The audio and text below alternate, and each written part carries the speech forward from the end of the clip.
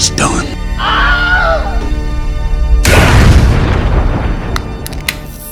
Oh, it's foamy. Nice. I don't think you heard anything from mine because mine is different. It's a little bougie. Another different one, huh? It's in a bottle. Oh, okay. So that's why you didn't hear it. There wasn't like a theme related thing, but I could turn it into a theme related thing.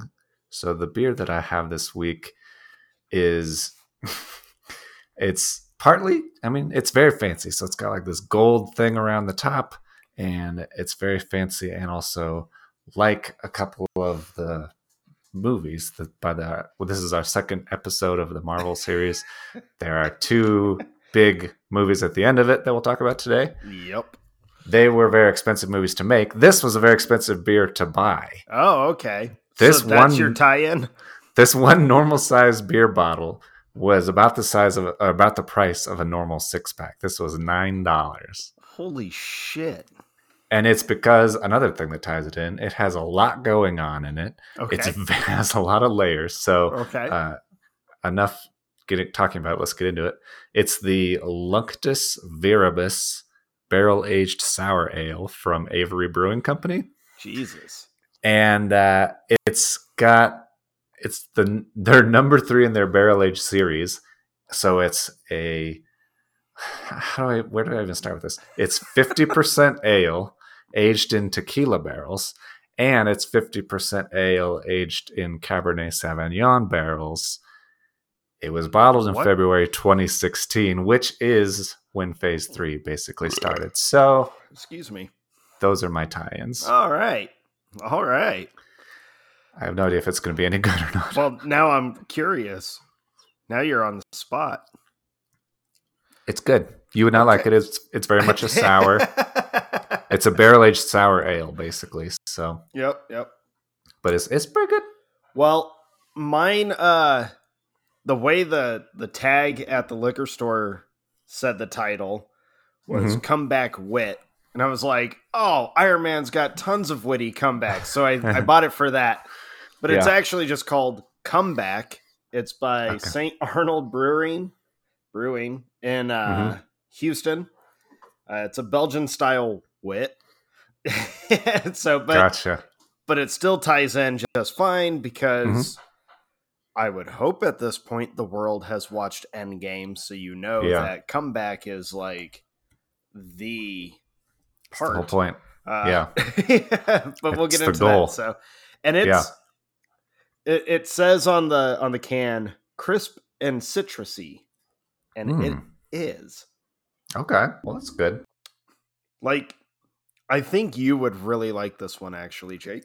Oh yeah. This is very summertime beer.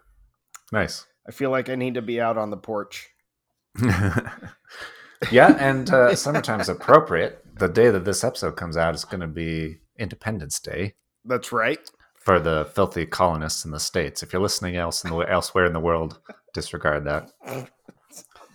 How are we not, like, shut down and... Oh, we will be, my friend. We hinted last time that we'll probably be canceled after this episode. So okay, but being canceled after this, if I get canceled for having an opinion about a movie, it'll just prove how sad we are. People have been canceled for less, my friend. I know. But my reasons for not being a big fan have nothing to do with cancel culture. Right. But we'll get into that in like 4 or 5 movies. Yeah. Oh, spoiler. I was going to ask you, speaking of July 4th, Independence Day, do you have like a favorite go-to 4th of July Independence Day movie to watch? I do. And what is it? It's Team America World Police.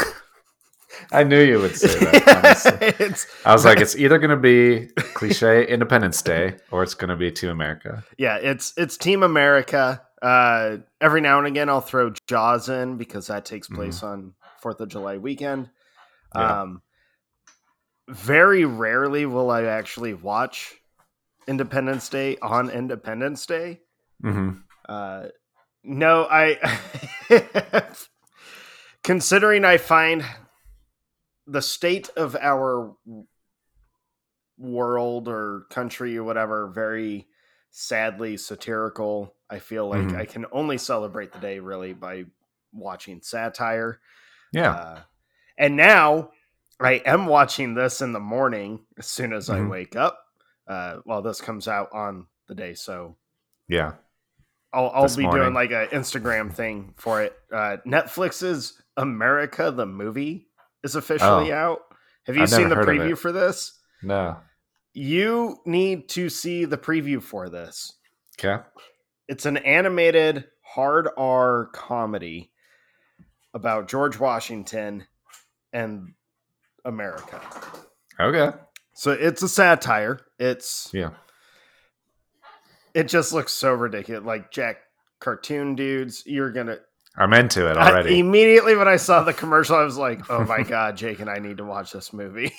Yeah. If there's Jack dudes and guns, I'm into it. And it is out now. So I am 100% ready to watch this. And that's what I'm going to watch tomorrow. But yeah, I tend to pop World Police in pretty much out the gate. Yeah. It's too funny. It's too funny. That's a great answer. What about you? I do tend to hold Independence Day for that reason. I watched Independence Day for sure. Also watched The Patriot. There's not that not that many movies about the American Revolution, which is kind of funny. True. Yeah.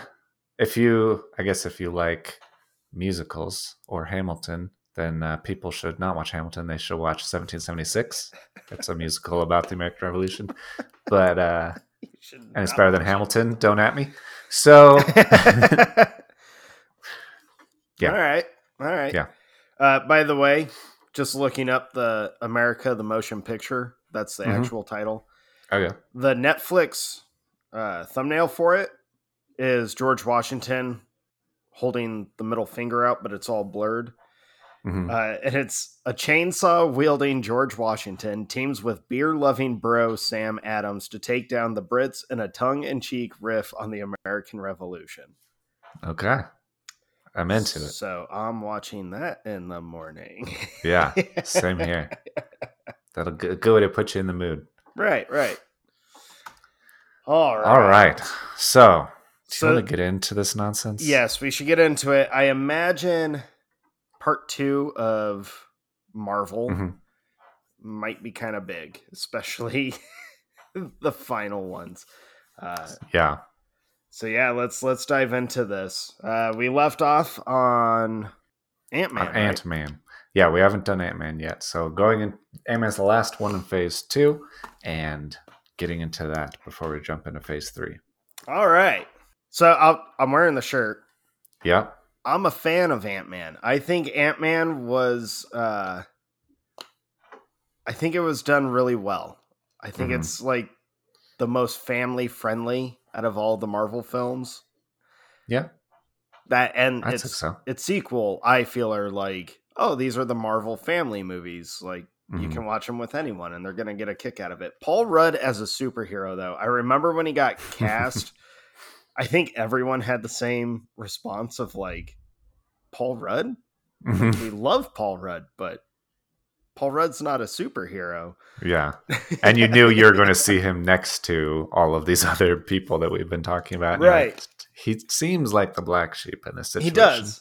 I also remember when they announced they were making it, I never read the Ant-Man comics. So I had no knowledge on Ant-Man prior to the film. But I was excited because Edgar Wright was originally going to write and direct it. And that made me excited. But then he left the project due to creative differences. And that made me worried. But they kept production obviously going. I think this is one of the few movies where change in director did not hurt the film. Yeah. I think they maintained the silliness of it. They embraced the silliness of it. You know, the guy shrinks down to the size of an ant, if not smaller. Yeah. Sometimes way bigger. But it was really interesting. It was not what I was expecting at all. I think the father-daughter aspect of the whole film is what really makes Ant-Man work. Yeah. And letting Paul Rudd, you can tell they let Paul Rudd just have fun with what he was doing. Mm-hmm. And that's always a joy. But yeah, I personally really enjoy Ant-Man. I didn't think I was going to. I thought I was going to hate it. I was like, this movie's probably going to suck. And then I saw it and was like, if you're watching the Marvel films, Ant-Man is the movie where you're going to enjoy every part of it. It's all fun. It's very silly. They embrace that part. It's like one of the few that does not try to force the comedy. It feels very natural. I think that has everything to do with Paul Rudd probably helping direct improv and just silliness on set. But Ant-Man, yeah. Yeah, I think you're totally right. I'm obviously a big fan of Paul Rudd, and I think he's hilarious, and I like everything he does. So I'm probably more into it than a lot of people are. But he's great, and you're right. Him playing a thief who's trying to be legit enough to like take care of his daughter. The family aspect is certainly there and very strong, and I like that a lot. Yeah, when we did our family episode. I came very close to putting Ant-Man on my family films list. Yeah. Because it's one of the few of the Marvels where I don't feel I have to watch the entire thing to enjoy it. And it's one that, I mean, my daughter and I, we can just pop that in at any time and you don't have to have previous context. They mentioned the Avengers once. Yeah. And then there's a silly fight between Ant-Man and Falcon, which might be one of the best Marvel fight scenes ever. But yeah, it's an interesting kind of Marvel starts doing this now later in the series. They've been establishing the main hitters, and now they have to introduce new ones as well to like build up those. And so this is, because it's an origin story, it's kind of isolated in that way, but they're anticipating, obviously, building it up to what it will be. Yeah, and I think setting it in San Francisco really worked to its advantage because it's on the complete opposite side of where all the events of the Avengers are always taking place. Poor New York. Poor New York. Yeah, don't live there. That's the moral of the story. Like, if there's ever an action film with like disastrous hero film or something, poor New York. Poor New York. But I think it worked really well as an origin story. I did work with a guy for 8 years. This dude knew every comic there was extensively. And he like gave me a whole bunch of little insight into the Ant-Man character. And after I saw the movie before he did. And I had told him like, it's not about Hank Pym. And he was like, oh, so it's Scott Lang. And he immediately was like, oh my God, you just like ripped that out of thin air. And he goes, yeah, Scott Lang's great. Yeah. And he like, I remember him asking me if they did a couple little things or how did the character do in this kind of situation. I told him, he goes, oh, that's exactly like the comics. I feel when you get someone who loves the comic books so deeply, even those like real obscure characters, when they get excited about how a film is like handling them, the situations they're being put in, when they get that excited about it, I'm like, okay, the studio they did it. They nailed it. At least respecting source material, which is great. So yeah, Ant-Man, it's the entry of the Marvel films that I was like positive I was going to hate. I was positive. I was like, man, this movie's just going to suck. Yeah. And then it ends up being like one of the ones that I enjoy just so much. It's so goofy to me. I constantly have to chuckle at myself about Ant-Man. Yeah, it's interesting. I wonder if Marvel was unsure when they started doing it, because it is the smallest budget of the whole series. Yeah. And so they may have felt like it was a gamble, or it felt a little uneasy or whatever, but it's nice to have kind of a smaller, tighter movie anyway. Yeah. I think it is kind of, I remember a lot of people thought it was a very odd choice to pick Ant-Man to be like, oh, he's going to eventually associate with the Avengers, if not be on the Avengers. For your general audience, very like, who is this guy? What's his importance? I kind of can't help but feel that around the phase 2 time or end of phase 2 going into phase 3 time, if they really had meticulously mapped every, like, okay, because of the importance of that character. Yeah. So I can't, like, binging it this week. I was like, man, this feels so like purposeful all of a sudden. Yeah. Yeah, for sure. He is very not just one of the more powerful characters, but he, especially as we get getting towards the quantum zone and everything, it's a very important step in the right direction. Yeah. So I loved Ant-Man. I really don't have anything like critical on it. I think it's such a joyful film. Yeah. It really is. It's kind of like a breath of fresh air, because, you know, Age of Ultron, although they win, it doesn't necessarily end on like a happy note. Yeah. And then you get Ant-Man, which kind of like, okay, we can, there's something to feel good about. Of course, that leads into the complete separation of the whole team. But I love Ant-Man. I don't really have anything to complain about it either. The only thing I could say, I guess, is that I think this is where I started to be able to tell what the Marvel formula kind of is. Yeah. That they have finally fully established this very successful but pretty safe way of making movies, and in a kind of a cookie cutter way, so that from now on all these other origin stories are going to feel pretty similar to how Ant-Man feels. I had a thought this week, actually, as I was watching network TV, which I haven't watched in ages, but I feel like Marvel movies do a lot of things that network TV kind of does, where it needs to appeal to a very wide general audience. It needs to not take too many risks, not offend anybody or isolate anybody, and then they get a lot of people to buy tickets, obviously, get them invested for a couple movies, and they get them with merchandising and all these other things. So it's intentional, I guess, in that respect, but it feels different from me, who's generally more like a late night cable kind of guy. I was like, why are they not saying the F word in this movie? I don't understand. I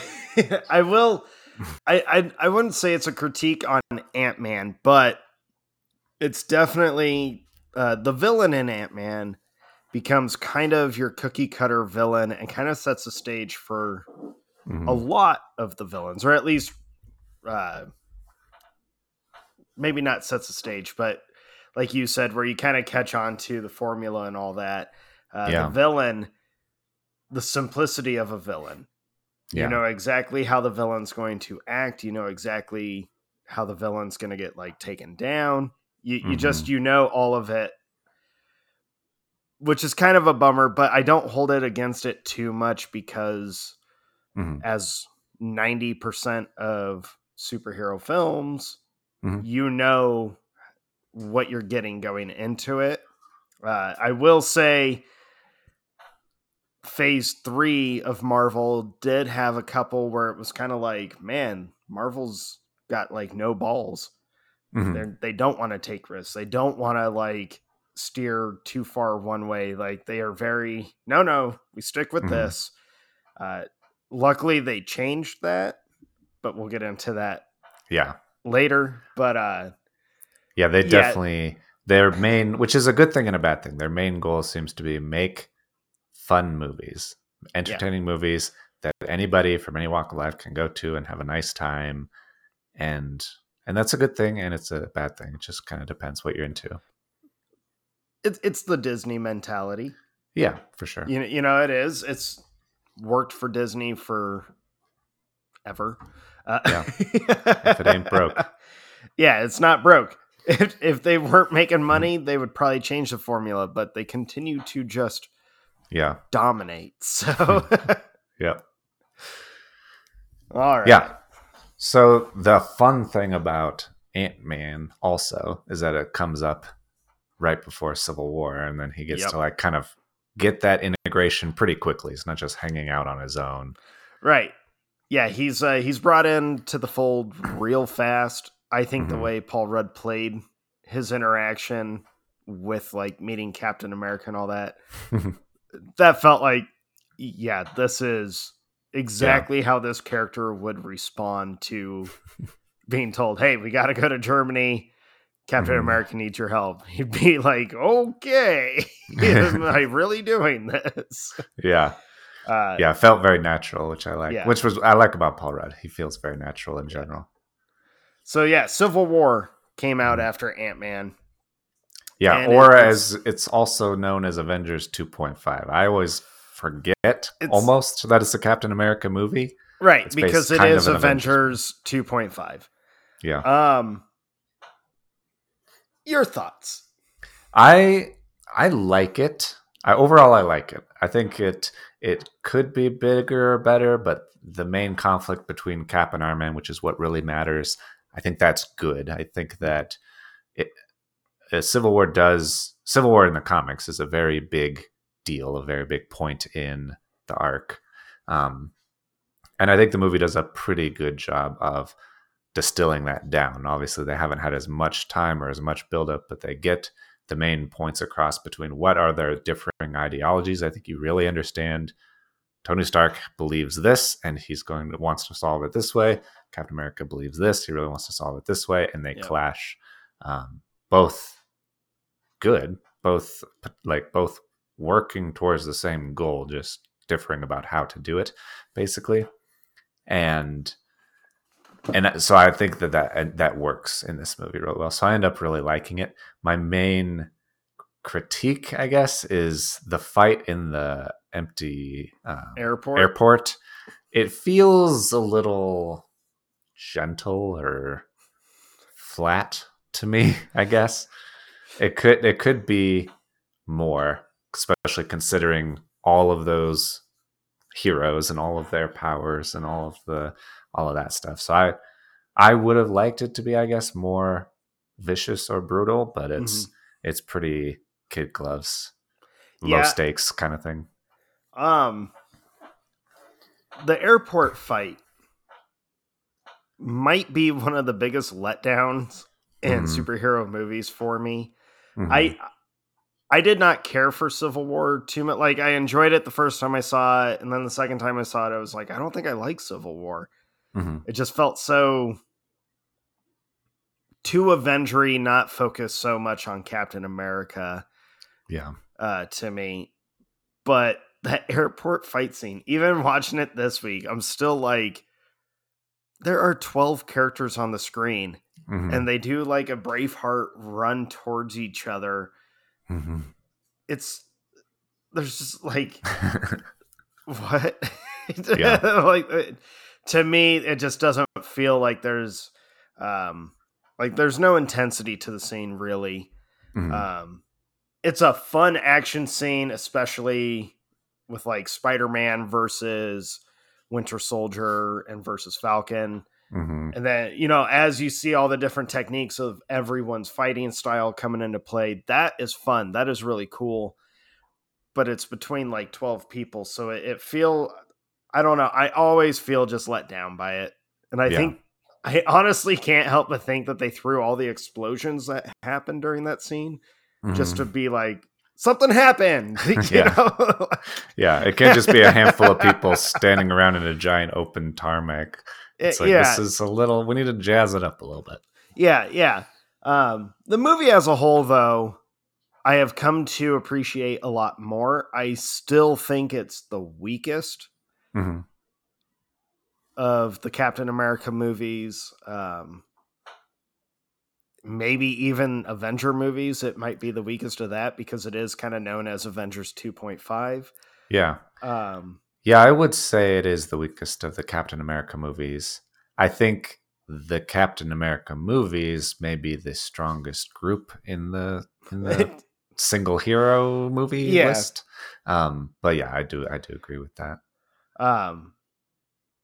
It's a good movie. I think the conflict between Tony and Steve Rogers was handled really well. Their final fight between Bucky, Cap, and Iron Man, that fight was incredible. It's a much better fight. And you want your brutality. That fight sequence has some parts in it that are like, good freaking God. Yeah, I think that saves it mostly for me. If that also didn't work, then the whole thing would be a bust. Right. But Civil War is an interesting movie because the timing of it is so perfect. And this is another moment of, obviously this was deliberately planned because after Civil War, you get like solo films and then another, the final installment. Well, not the final, sorry. You get a third installment of a single hero before Thanos officially finally actually shows up. So Civil War is really well timed to me because the whole team is completely disassembled. No one trusts each other anymore. The government has taken control on how these heroes are supposed to, or how the government views they're supposed to act. Yeah, I think it does a good job of relaying consequences of movies that came before. So Age of Ultron, it does a good job of making the consequences of Ultron real, and the team is now having to deal with that in their own ways, and it causes a rift. And I think that build-up works well. Yeah, I think it's really interesting. It's hard to differentiate which side I agree with more. And I think the movie does a good job of making that difficult for its viewers. Yeah. Because you want to side with Iron Man because his conviction is so heavy right now with the consequences, and he's trying to figure out, because it's his fault. Mistakes. Yeah, I keep making mistakes. So how do we correct this? How do I correct this? And Tony has always done kind of extreme measures when it comes to correcting things. Whereas Captain America is very much like, we're here to help the world. We cannot be governed. He's very unwaveringly principled. So even though this new situation has happened and there's new consequences, his base principles haven't changed, which is trust people. People are overall good. And unless they're a government system, he has zero faith, zero trust in anyone that wears a suit and tie. Right. But you understand why, because he just found out not too long before this, everything he thought he was doing was for S.H.I.E.L.D., for the good, and he found out, it was all for Hydra. Right.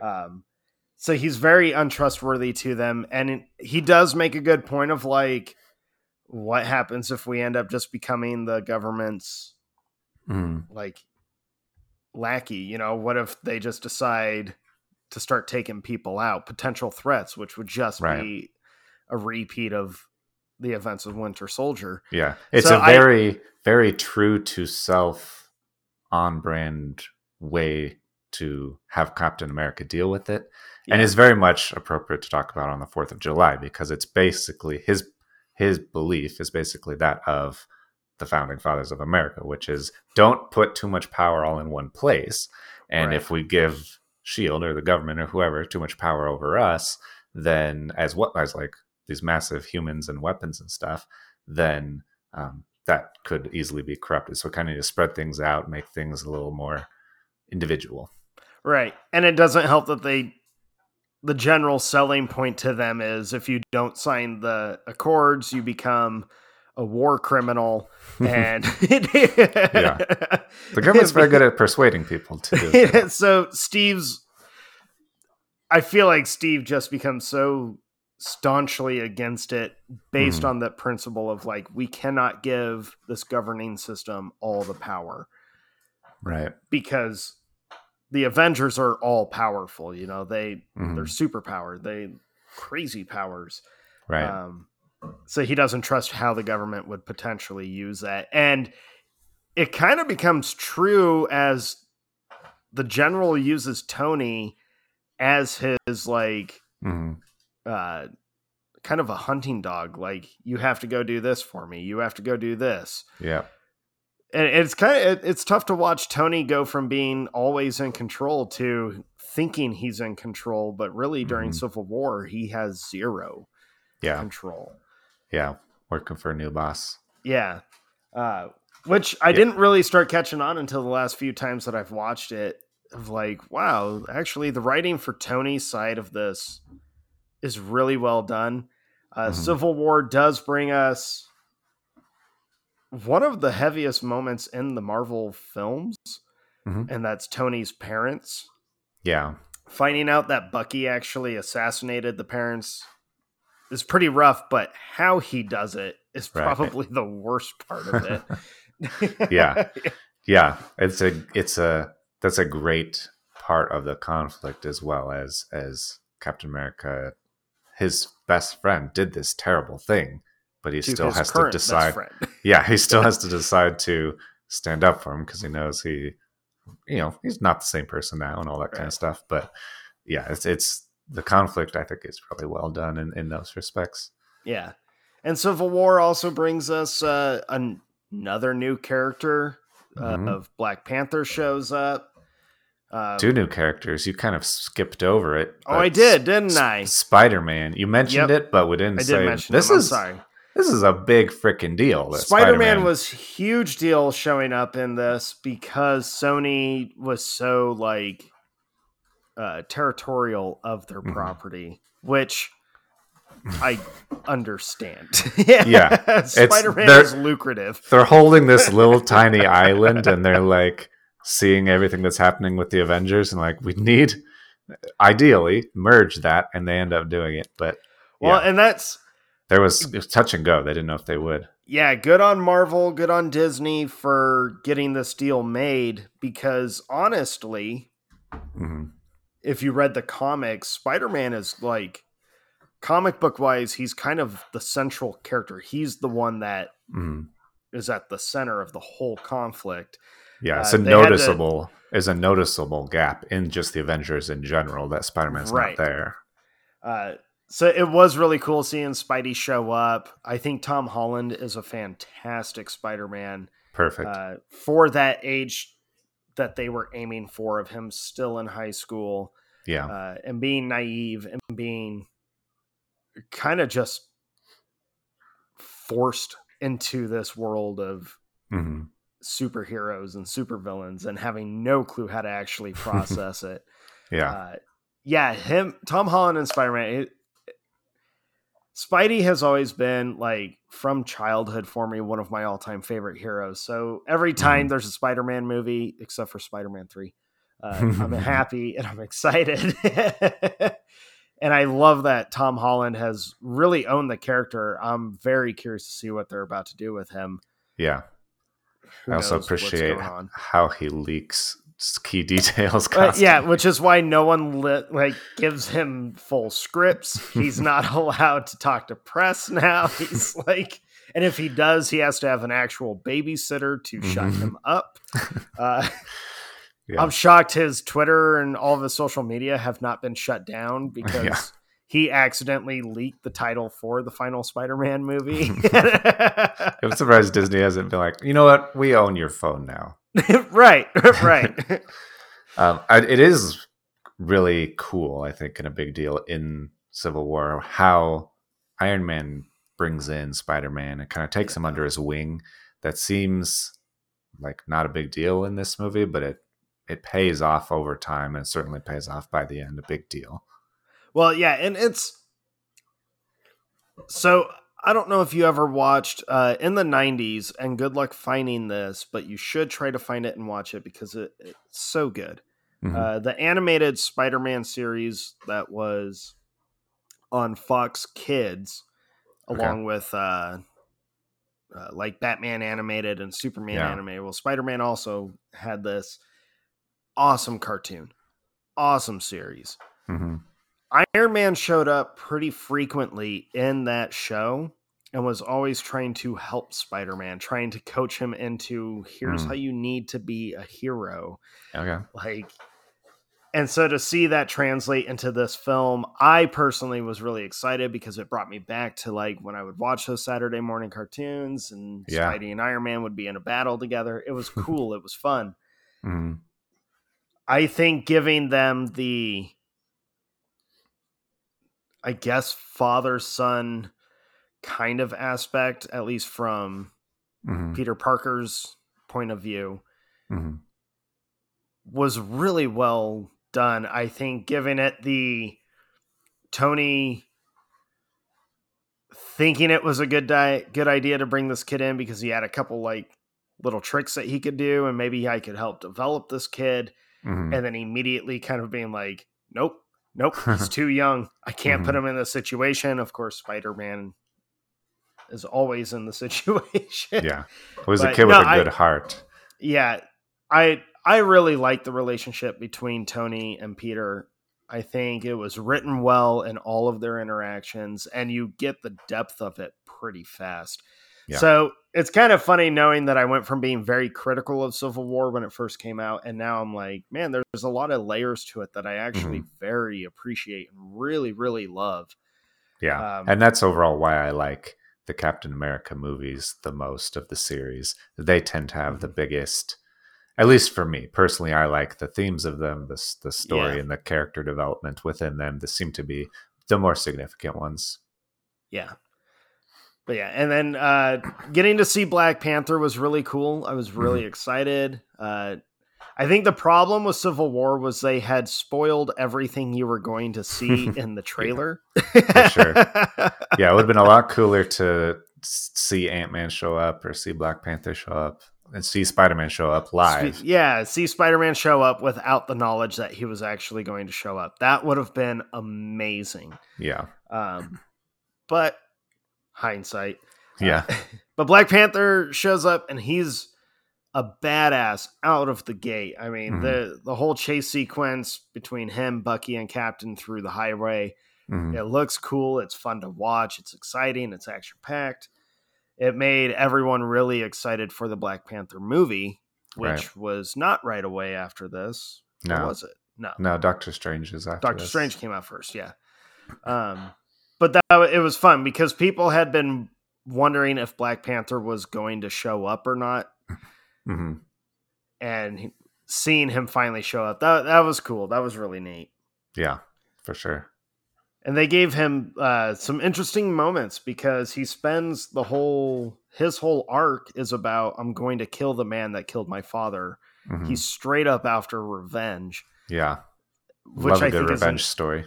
Yeah, which is an interesting take for a hero, for this kind of hero to me, because as you learn later on, he's supposed to be like, he has to learn it's better to take care of those than to just isolate and attack, but we'll get to that.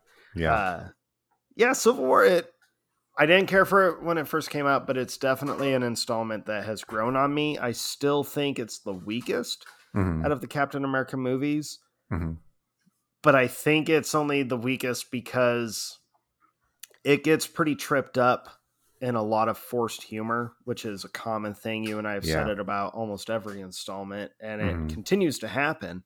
The one-liners just become, we don't need a one-liner after every serious moment. You don't need that at all.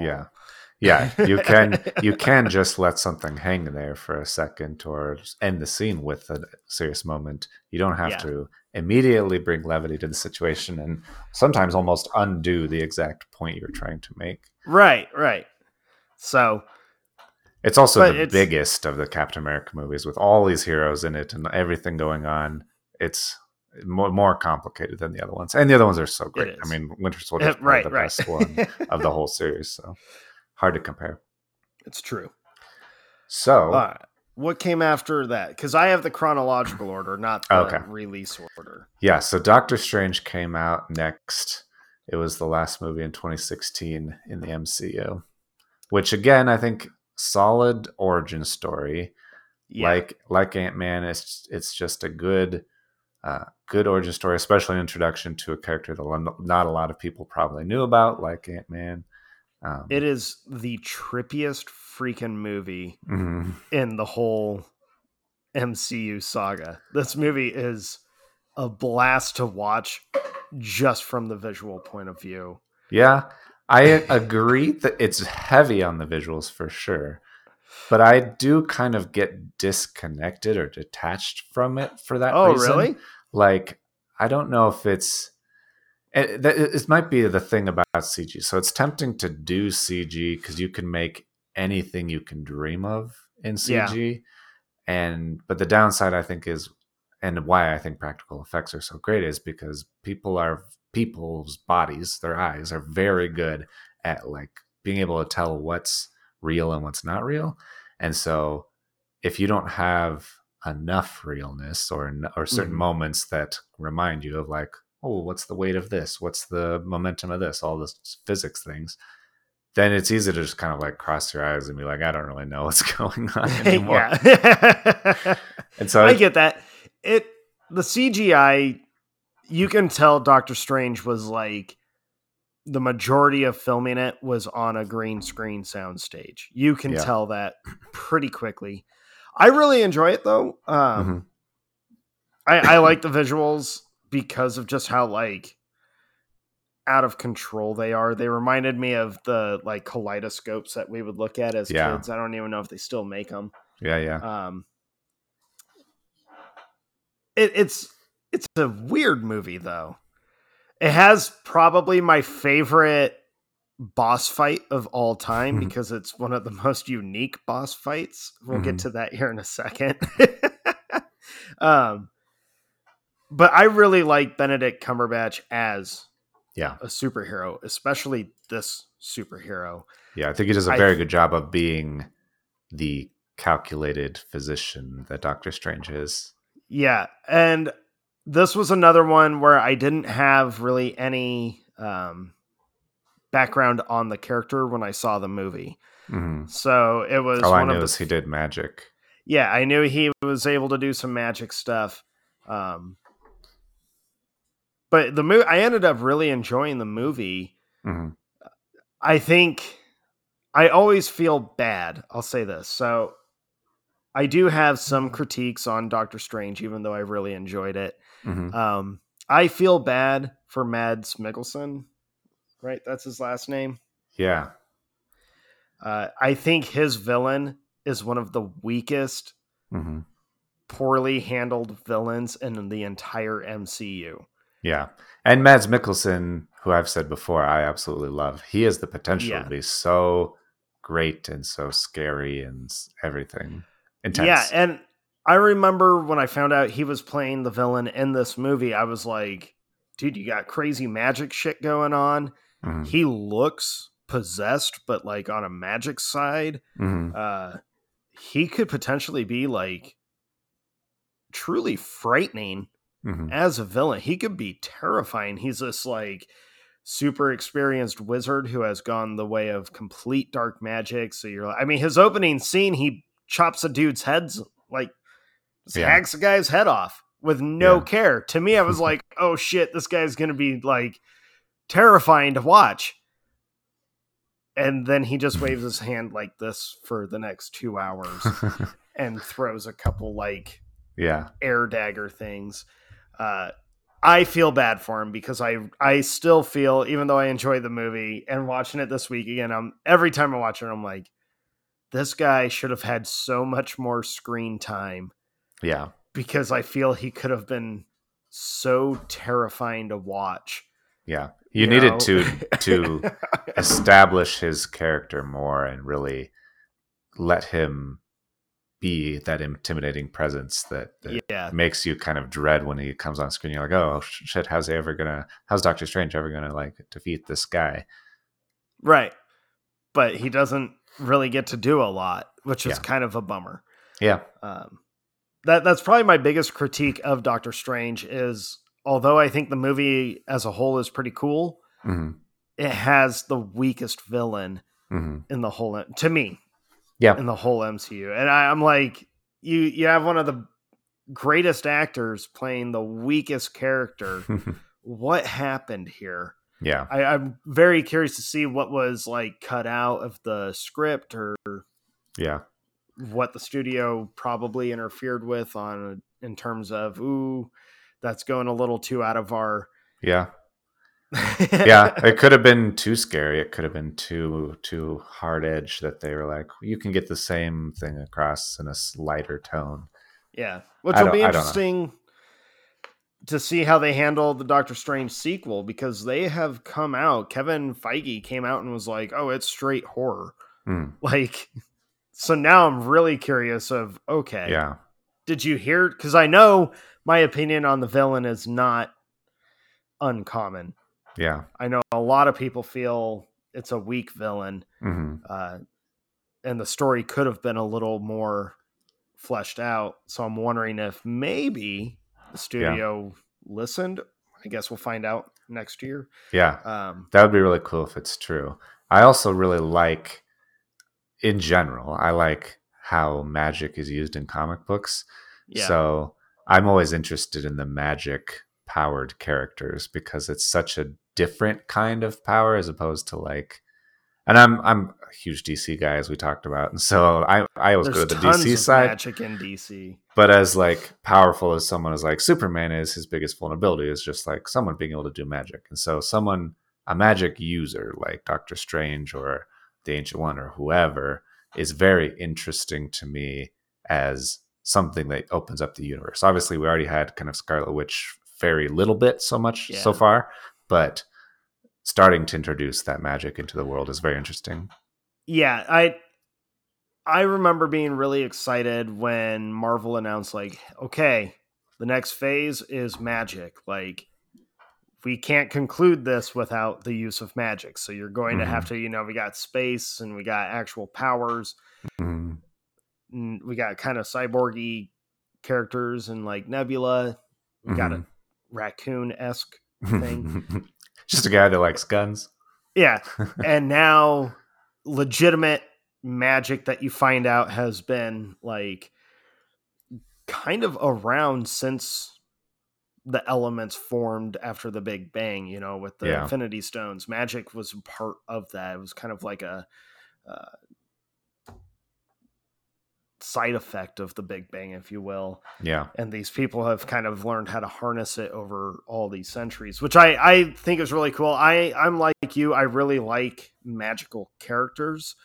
And I think magic in comic books or with superheroes is way different than magic in like Harry Potter or a lot of other kind of, where people hear magic, they think wands and stuff. And then you're like, no, you should see what they do. There's no wands. It's all about just like harnessing the energy of the entire universe. And and always used to have a really big, cool fight with a really big, powerful person.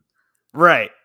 So Doctor Strange being the full, like, magic is officially, it's not just Scarlet Witch. It is a full real thing in this universe. Yeah. Very exciting, very cool. And I love the intricate details and all of their, like, the shields and the weapons that they manifest. I love all the designs and all the, like, because you can tell there was a lot of time spent in designing how is this shield going to look. And they're all different. I don't know if you've ever noticed that, but it's never the exact same. There's like different. Yeah. So it's incredible detail.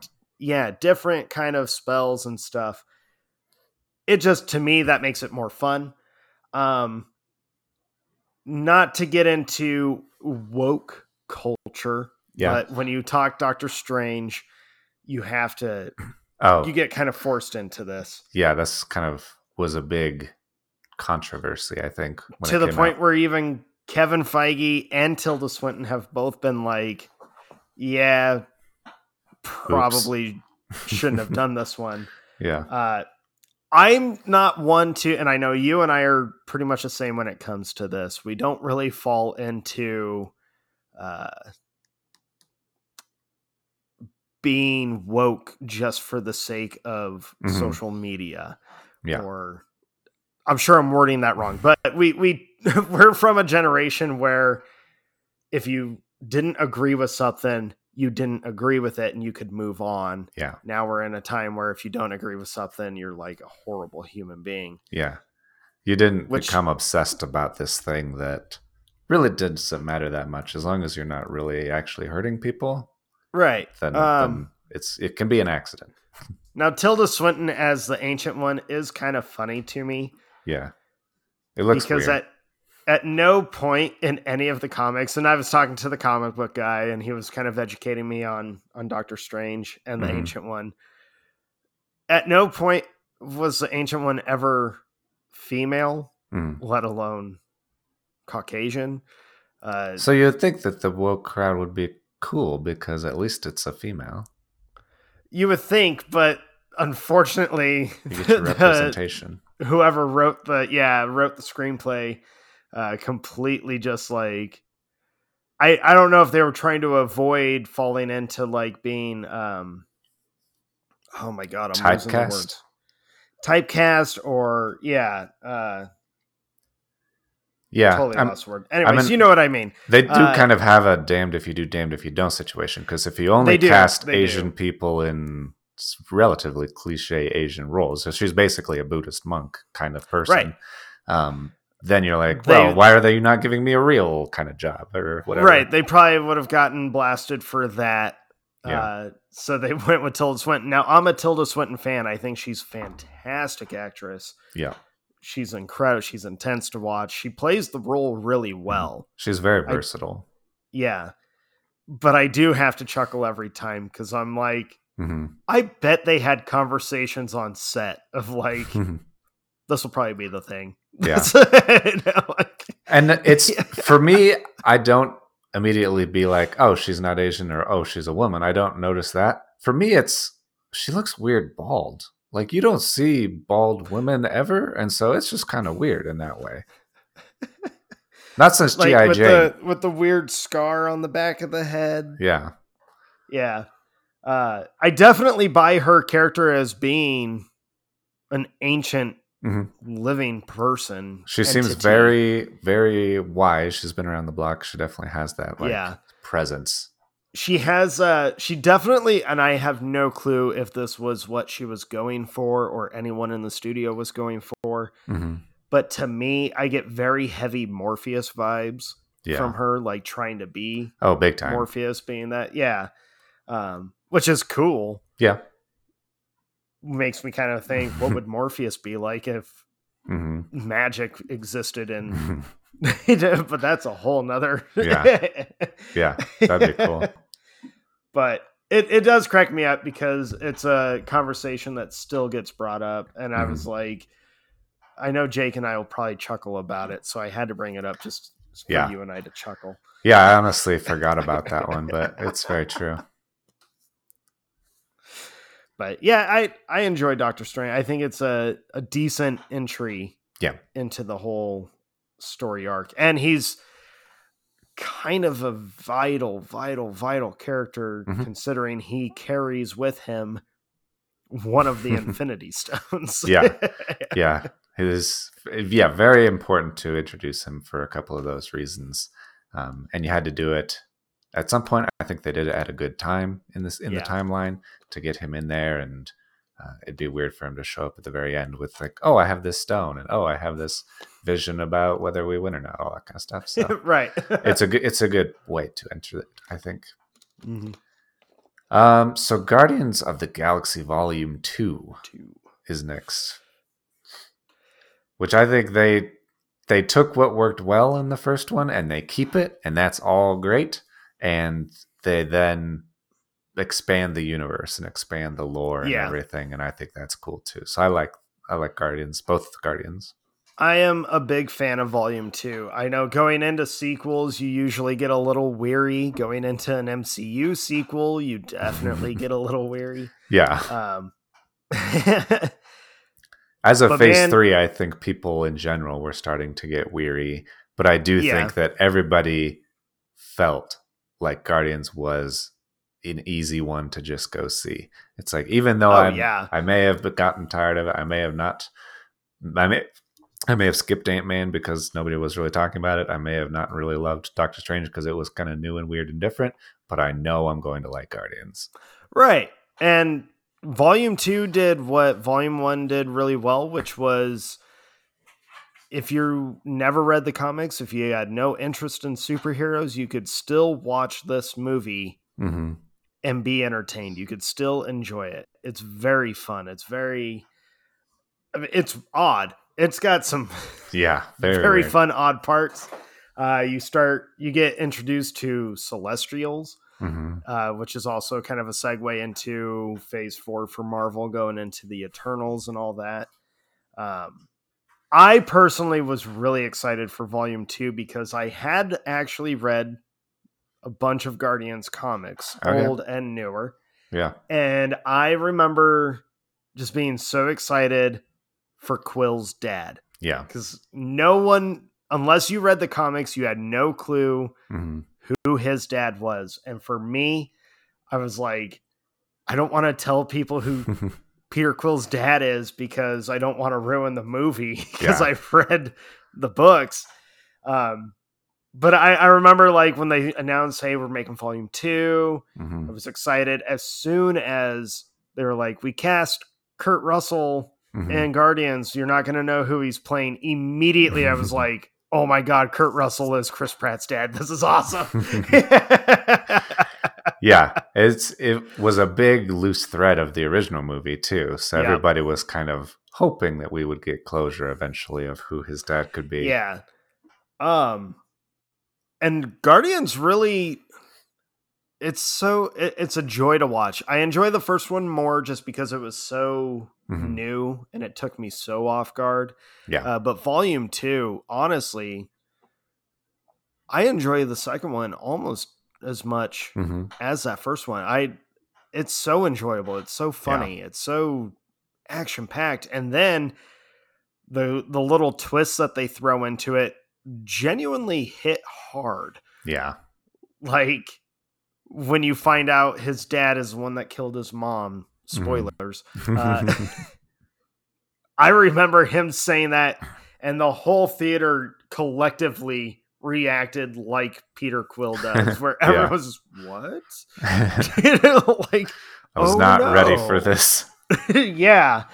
Especially, I think it's so heartbreaking because they build you up of like, Peter's getting that father experience he never actually had. And you start really... And this is good, and my dad likes me, and all this stuff. Even after I was weary. And then you start learning more details of like his relationship with Yondu and all the other Reavers. And you're like, oh, this is such a deeper, like, this is a...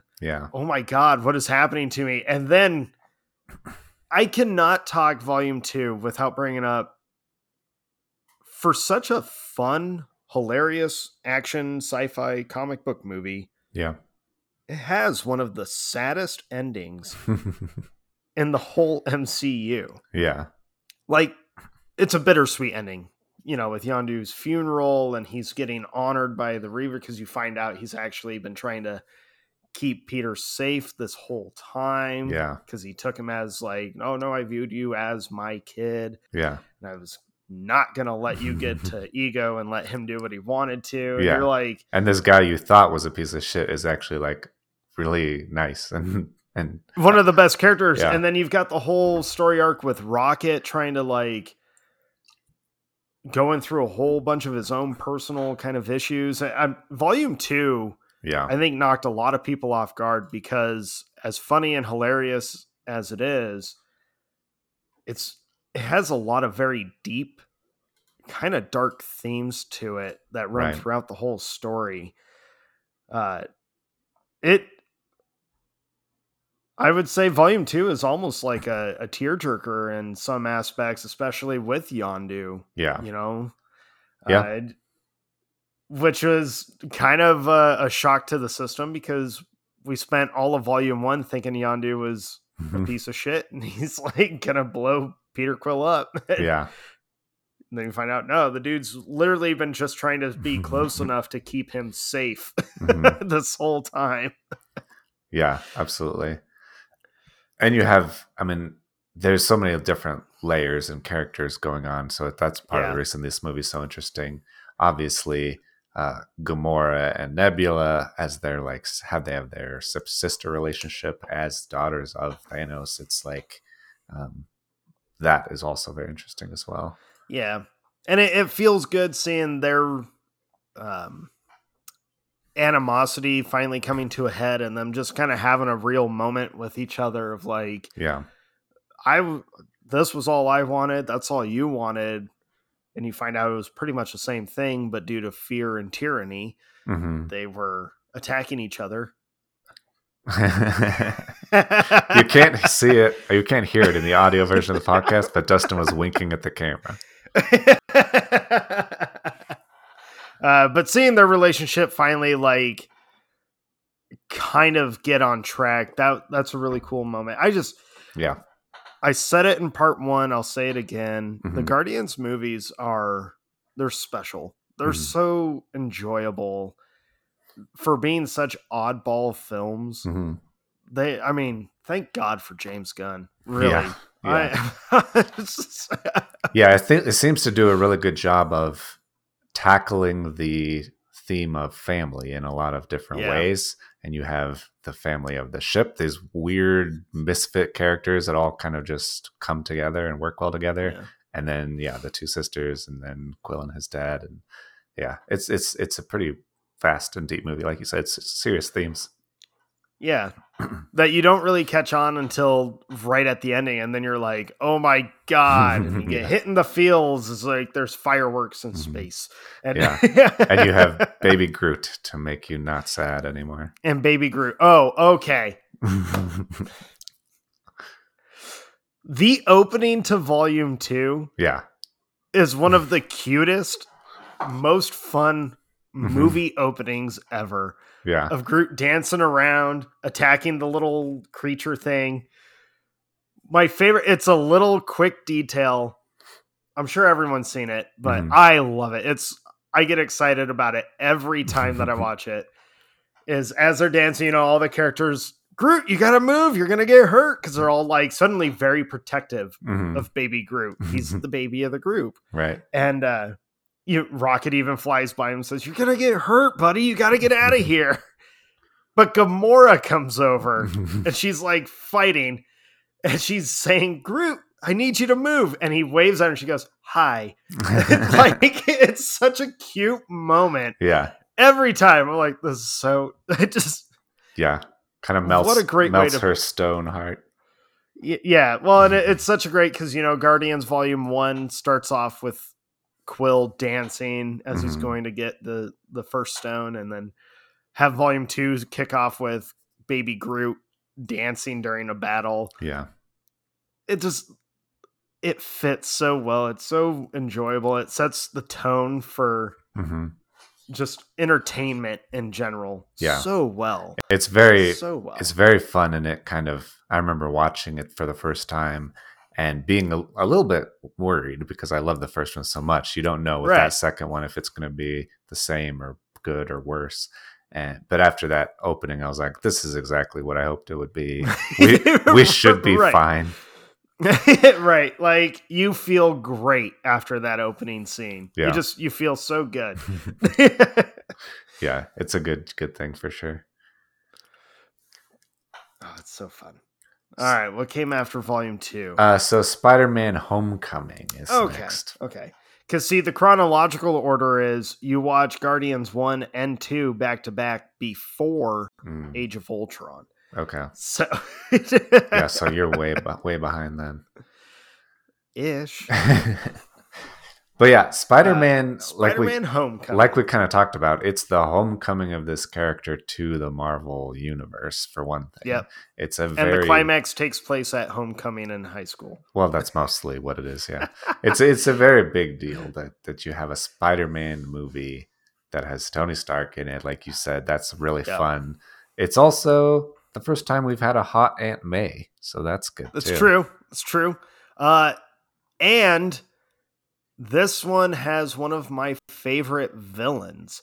Yes. Now, I don't know if it's because I'm so biased with Michael Keaton in general or what, but I genuinely think his villain is really the only one that got a full story. Yeah. I mean, the movie starts with him. He doesn't even start with Spidey. Yeah, his story is my personal favorite kind of villain story, where you understand his perspective, and in his story, he's the hero kind of thing. They do that, I think, with Thanos. Eventually, when we get to it, he makes sense as well. But for a one-off character that doesn't have multiple movies, I think they do a really good job with Vulture. Yeah, Michael Keaton as Vulture. He's so good. Yeah. Like, and he kind of, you see him at first just kind of being part of like, well, I make this alien tech weaponry to sell on the black market. And then he quickly, without realizing he's doing it, turns into a full-fledged like, oh, I could be kind of a crime lord. Like I could be as a warlord. Yeah.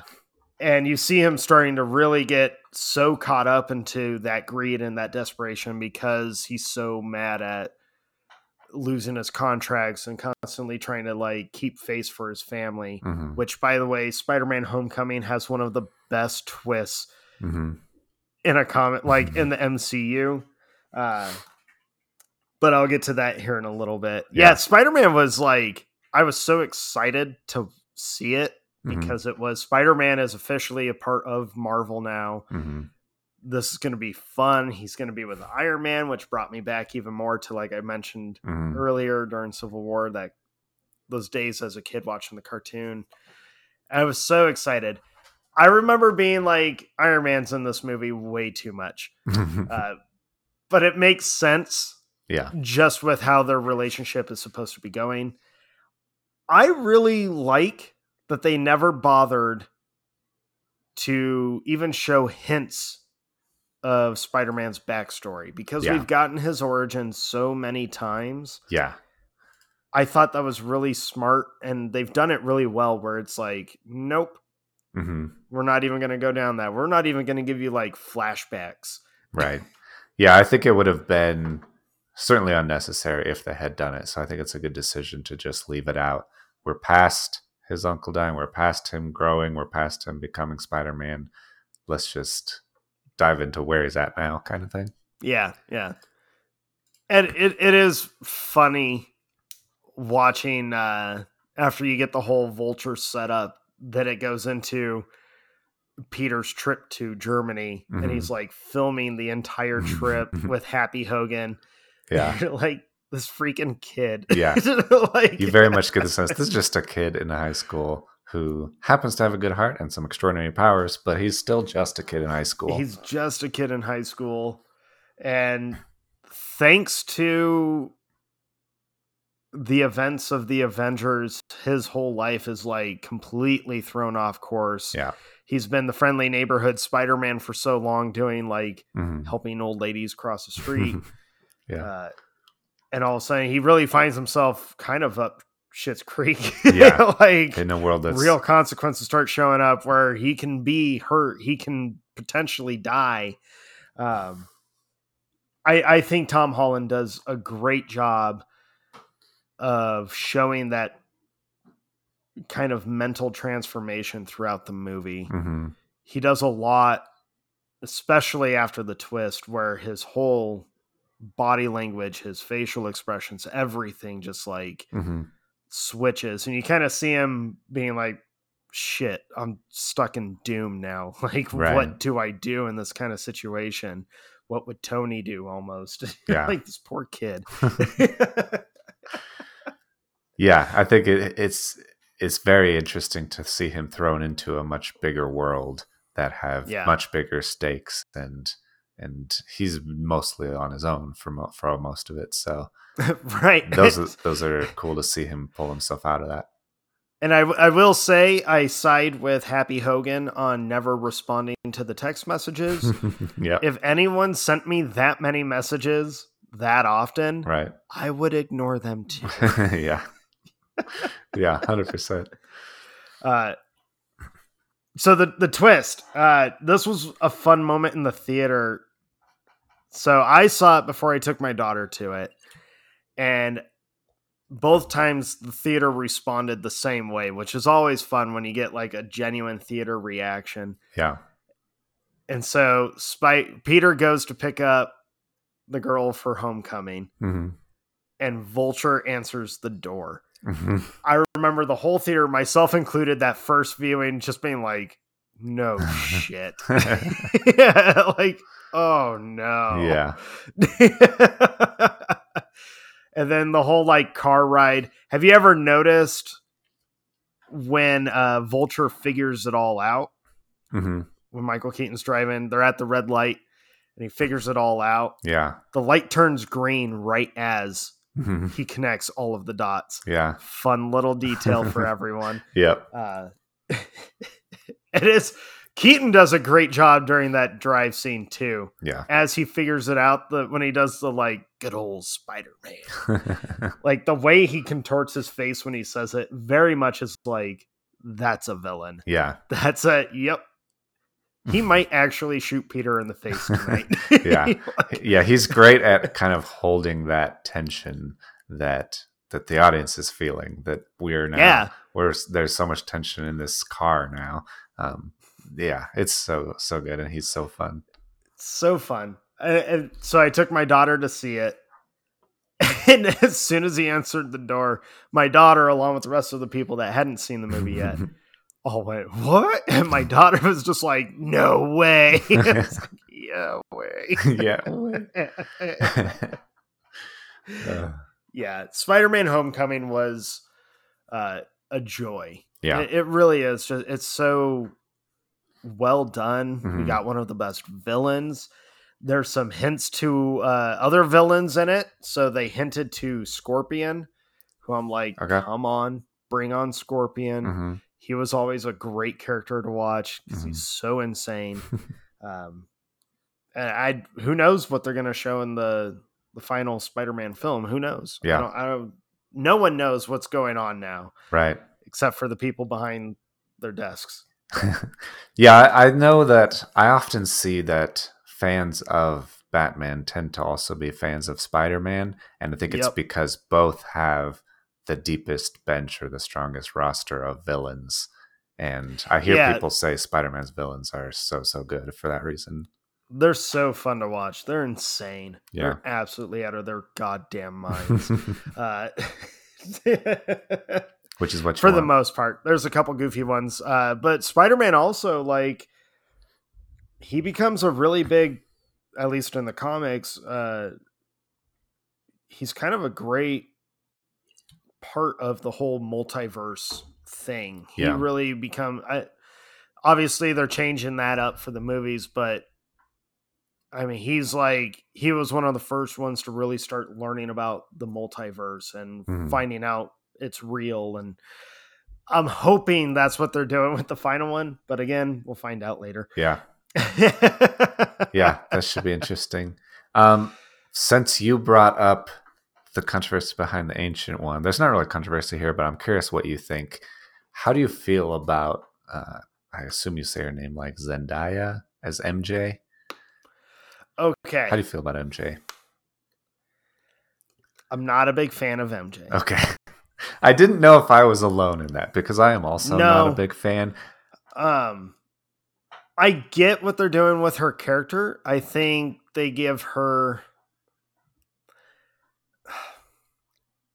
I wish they would start segueing away from MJ being like this social outcast. Yeah. Because MJ never was a social outcast. I kind of understand why they went with this direction for it, or for that character, to try and make it nowhere near similar to what Kirsten Dunst did. Sure. In the Tobey Maguire trilogy. So I get that, because that was really the last time we had Mary Jane Watson. And even MJ and Tom Holland Spider-Man movie, her name is not Mary Jane. Yeah. She just calls herself MJ. So there's still debate on if she is the MJ or not. That's fair. But no, the like weird social outcast stoner face all the time. Not for me. Yeah, it's same for me. It doesn't really work for me. I don't really like the way that her personality is portrayed, and that is probably mostly writing related, not necessarily how she plays the character. It's probably because of that background as some social outcast. She's written or portrayed as very kind of sarcastic and defensive and outcasty and angsty, I guess. I don't know. It just seems kind of weird, and I don't dig it. Yeah, I'm not the biggest fan of it. I was glad in the sequel, Far From Home, right? Yep. That they kind of started opening her up a little bit more, but I'm still, and I try not to put too much into it because I'm like, okay, I get what they're doing, but I'm stuck in my old. No, MJ was this way. Yeah. I need MJ. If you're going to have Mary Jane Watson in the film or MJ in the film, you need to have MJ, not stoner, angsty, outcast version. Yeah. I think most people would be totally fine with just a totally new character. The value you get out of a name recognition of her to say, hey, my name's MJ, and everybody goes, oh, hey, that's cool. Immediately gone after that. Nobody else. It's not like a thing that needs to be maintained. So it could be a totally different character, and you would have really no change to what people think or feel about it, and they might even like it more. So yeah, I agree with that. Yeah, but I was always personally a Gwen Stacy fan. Yeah, me too. And I liked the Andrew Garfield Spider-Man movies for that reason, and Emma Stone for sure. So I'm also kind of like, maybe we'll get to meet Gwen Stacy in his final film. I don't know. That would be cool. All right. All right. So Thor Ragnarok. Okay. And I don't know how you feel about Thor Ragnarok. I kind of can guess now that you said okay in that way. Well, but I personally don't really like it either. Okay. And I'm annoyed when people say that it's like the best in the whole series because people seem to love it. And maybe it's me. Maybe I'm weird and I do have kind of an indie music streak where the more people like something, the less I like it. But you goddamn hipster. I don't think it's that good for people to be like, this is the best. It's exactly what everything should be. Okay. It took several viewings of Ragnarok for it to grow on me. Okay.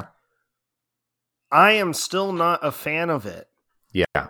I think it's a stronger contender than the Dark World, but that's not much of a stretch. Right. I'm not bored. I was bored during the Dark World. I'm not bored during Ragnarok, so that's good.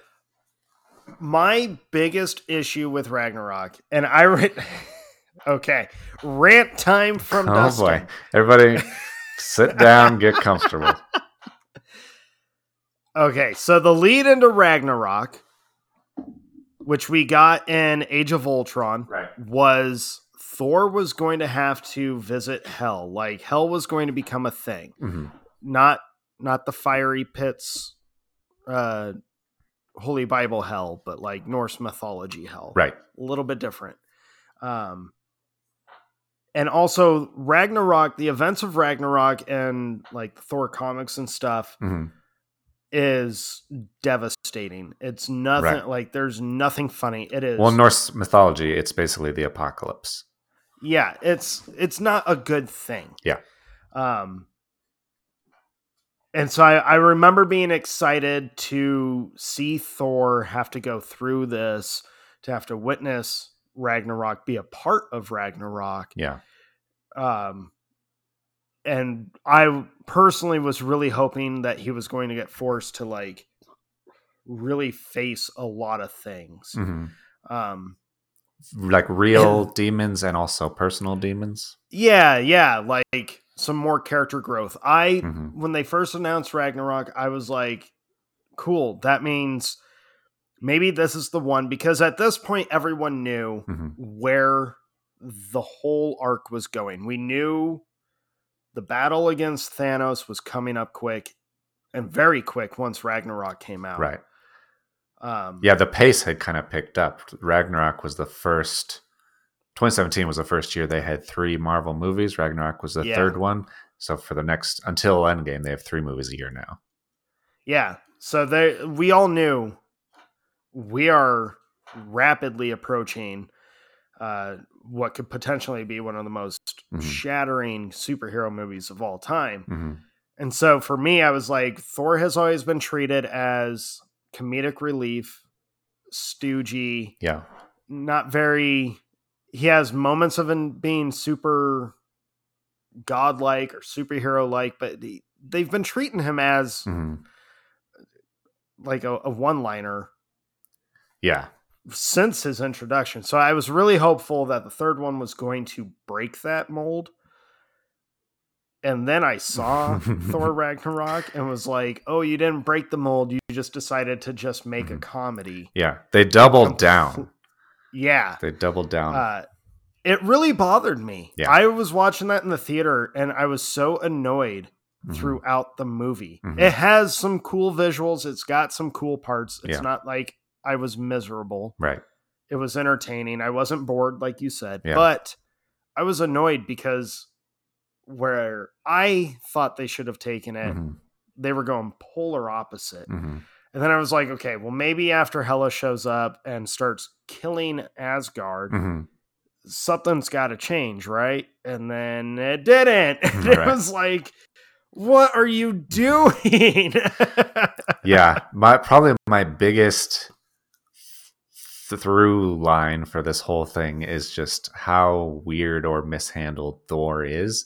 He's such a interesting, deep character with so many levels and complexity, not just in the comics, but also just in general Norse mythology, that you could do so many different things. And they seem to try to actively avoid doing that, avoid giving him character development, avoid any significant... They barely touch on the father-son relationship with Odin. They barely touch on the strained brotherly relationship with Loki. They just kind of like tap on it and then move right on it, and then do a joke and then move on. Yeah, they mention it, joke about it, and then move on and completely ignore on purpose how I take it, the drama of it, or like the severity of a lot of this stuff. I don't hate Ragnarok. I can watch it. There's a lot in it that's entertaining to me, but man, every time I watch it though, I'm constantly like, why this direction? Why? Right. And why did we go this way? And there never seems to be a great reason why he doesn't use his powers more. It seems to be that he just forgot that he was the god of thunder and can cast down lightning, and that he needs to be reminded towards the end of each movie that you have this ability, by the way. Right. So it's just weirdly handled, and I don't like it. Like you, especially like you said, the jokes, too much. Too many jokes. It was too much. Especially, like, I knew immediately that it was like going to be that. But when he goes down to the, like you said, hellish fiery area, he's in that like chain talking to this demon that should be terrifying and scary. It's the opening scene of the movie, and they're cracking jokes. Yeah, as he's like they're having like this conversation about the significance of who this like monster is and how he's going to defeat him. And then he's like rotating away. He's like, okay, hold on, I'll be right back, and continues to like rotate. They do a silly slapsticky joke, and it completely kills the mood. Same page as you. As soon as it started with the jokes, I knew immediately, like, shit. I'm not gonna like this one. And it's like a 2-hour installment, and this one will probably feel like 2 hours, if not longer, to me. It's grown on me a little bit over time. It definitely, like, if you're going to binge the MCU, you cannot skip Ragnarok, Right. which I think is a little shisty because it's not that good of a movie. Yeah. Much like The Dark World, they kind of force you to have to watch it for a couple connections. Yeah. So like you find out where Thor and Hulk have been since Civil War. Yeah, during Civil That was War. that was the biggest question people had about Civil War. And so they delivered. I'll give them credit. You answered the question. Where have they been? I do think it's a good idea to include Hulk. I did like, and I know people were wanting a Ruffalo Hulk standalone movie, so it kind of fills that desire. I do like seeing more Hulk, Kind of. but Yeah.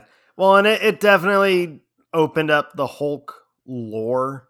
So Planet Hulk started getting talked about, in the arena. You see Hulk's face there, but there's also a couple of other Hulk style other champions, yeah. Yeah.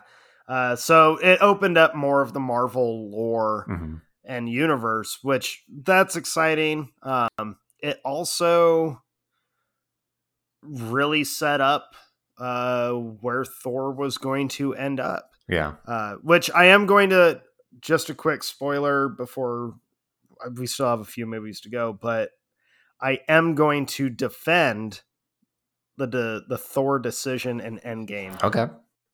I have a pretty good argument, I feel, for it. Yeah. Which is weird considering all the stuff we were saying. Hated all the rest of the Thor stuff. But I do have a pretty big defense for Thor in Endgame. But okay. That's for later. Cool. Yeah, I feel bad for the character. Like you said, his character has always been based on heavy themes, darker themes, pretty devastating things. And yeah, if you haven't noticed by Ragnarok that Thor seems to forget he's got these godlike powers unless he is with the Avengers, it's kind of like, why do we wait to use the huge like lightning throwdown until the very end? Why aren't you just immediately being like, you know what I can do, right? Yeah, nothing changes other than he was reminded, which is very annoying. I do like the comedy I do like the comedy of the other gladiators, his rock friend that gets added. That's not bad. I would say leave comedy to the more of the second level characters. Obscure second. Yeah. That would be fine. It also introduces us to Valkyrie, who becomes pretty important. So she was neat to see. Yeah, very cool. Again, the handling of the character is just weird to me, but I don't hate the character. I also think Ragnarok, that was a movie where they were kind of preparing everyone for the official meshing of space and Earth kind of stuff. And I think it just felt weird in Ragnarok because we were on this weird planet where it's so like futuristic-y. It's hard to explain, but I don't know. Ragnarok is such an odd movie to me, and I'm not the biggest fan of it. I know people, like you said earlier, praise it and say it's like the best MCU or the best Thor, and I'm like, but it's not. I mean, and it's really not. I like the style and colors and music, but you are kind of doing Guardians of the Galaxy similar things. And maybe that's why. Maybe Guardians was so popular. They're like, more of this. Thor has sucked. Let's make Thor that. I don't know what the reason was, but I like the colors and the music and the kind of outrun style. But just better writing, please, is all I would have asked for. Yeah, the forced comedy was just too much for me. I'm like, for such heavy events that this character is supposed to be going through during this chapter. Yeah. His dad just died. His dad died. Asgard gets completely obliterated. Yep. His home is reduced to nothing. And they're stuck on a ship. Yeah. Like, it's basically an ark that they are stuck on. Yep. And they they resort to his sister wants to kill him and kill everybody. She destroys the hammer, which actually that scene looks cool. It does. I give that scene it credit. does that look looks cool. It raises weird questions about her power levels and how she's so powerful at the beginning but so not powerful at the end, or at the very end when they're fighting on the bridge and Thor and Valkyrie and Hulk are like fighting her, and they're like, okay, we can't defeat you, but this monster that Hulk beat at the beginning of the movie in 5 seconds can defeat you, or that Thor at the very beginning defeated. I'm like, how? Why? I don't understand.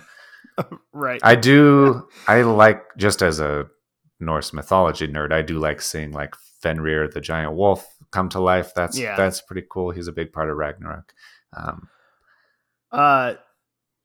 There is one character that probably bothered me more than everybody else in the movie, and it sucks that he did. Yeah. But Carl Urban's character is annoying at best. Yeah. Very weird. I do like, I know we complained last time about Idris Elba not having much to do in the other Thor movies. He is kind of badass in this one. He gets to take out a couple of zombie minions. Yeah, and he's like the one that's still trying to keep the Asgardians safe, even though he can't be at the bridge now. Yeah. I like him being kind of the this like guardian guy, and it's smart for the people on a personal level. It's smart because he can kind of see all kinds of different things, and so he can keep everybody moving so that they kind of stay one step ahead, but time's running out. It's an interesting thing. I like that for sure. Carl Urban was weird. I did like Jeff Goldblum's character though. He's always interesting and fun. His character fit that planet that they were on. Yeah. The planet was so weird. He makes a good megalomaniac kind of guy. Yeah. And his character seemed to be the personification of this planet of just weird, ridiculous. You have no clue what the fuck you're actually around or doing. Yeah. It's just but yeah, Goldblum he's entertaining in it. Cate Blanchett as Hela. The fact they got Cate Blanchett to play a Marvel villain, that's pretty cool. Yeah, very serious actor. Again, her character isn't super fleshed out. It's they make you kind of think that they're fleshing the character out, but she's mad at Dad. Yeah. Who's already dead. Yeah. So she's mad at Thor. Or mad at her brother, and she's going to take her brother's throne. Yeah. That sounds like a familiar story, doesn't it? Yeah, I would say so. All right. I think we beat Thor Ragnarok to death enough. I think we can move on from Ragnarok. So Black Panther is next. And I think, like Ant-Man, like Doctor Strange, it's a solid, passable origin movie. It's here's the thing about Black Panther, and we're getting it. Sucks. I was gonna set it up as in like, please don't cancel us. I know people seem to love Black Panther, but it's not as good as reviews and critics and bloggers would have you believe. And that's the most annoying part to me, is that it was inflated, I think, as to what its actual quality is. Most of its reviews and popularity seem to be based on politics and bloggers and things, and not really the content or quality of the movie. Yes. By the way, as this is good timing as we're getting into talking about Black Panther, the Movie Boners post that you put up today about like Marvel comes to an end, it's saying like it could be the episode that gets us canceled. Be gentle. One of our listeners, one of my good friends, his comment is say what you need to say, man, about Black Panther. We're with you. So, yeah, I was so excited for Black Panther. I was so stoked for Black Panther. And I think that's the key. That's the key to not getting canceled, is that you like Black Panther I like that character. I was very excited to see Wakanda get fleshed out. I was so excited to see just this whole other culture. I was so stoked. Mm-hmm. And then I saw Black Panther and was like, this movie sucks. Yeah. I don't like this movie. I don't know if it was completely because of the marketing. The marketing ended up, as I watched the movie, I was like, I've seen the whole movie. Mm-hmm. I watched the trailer. Right.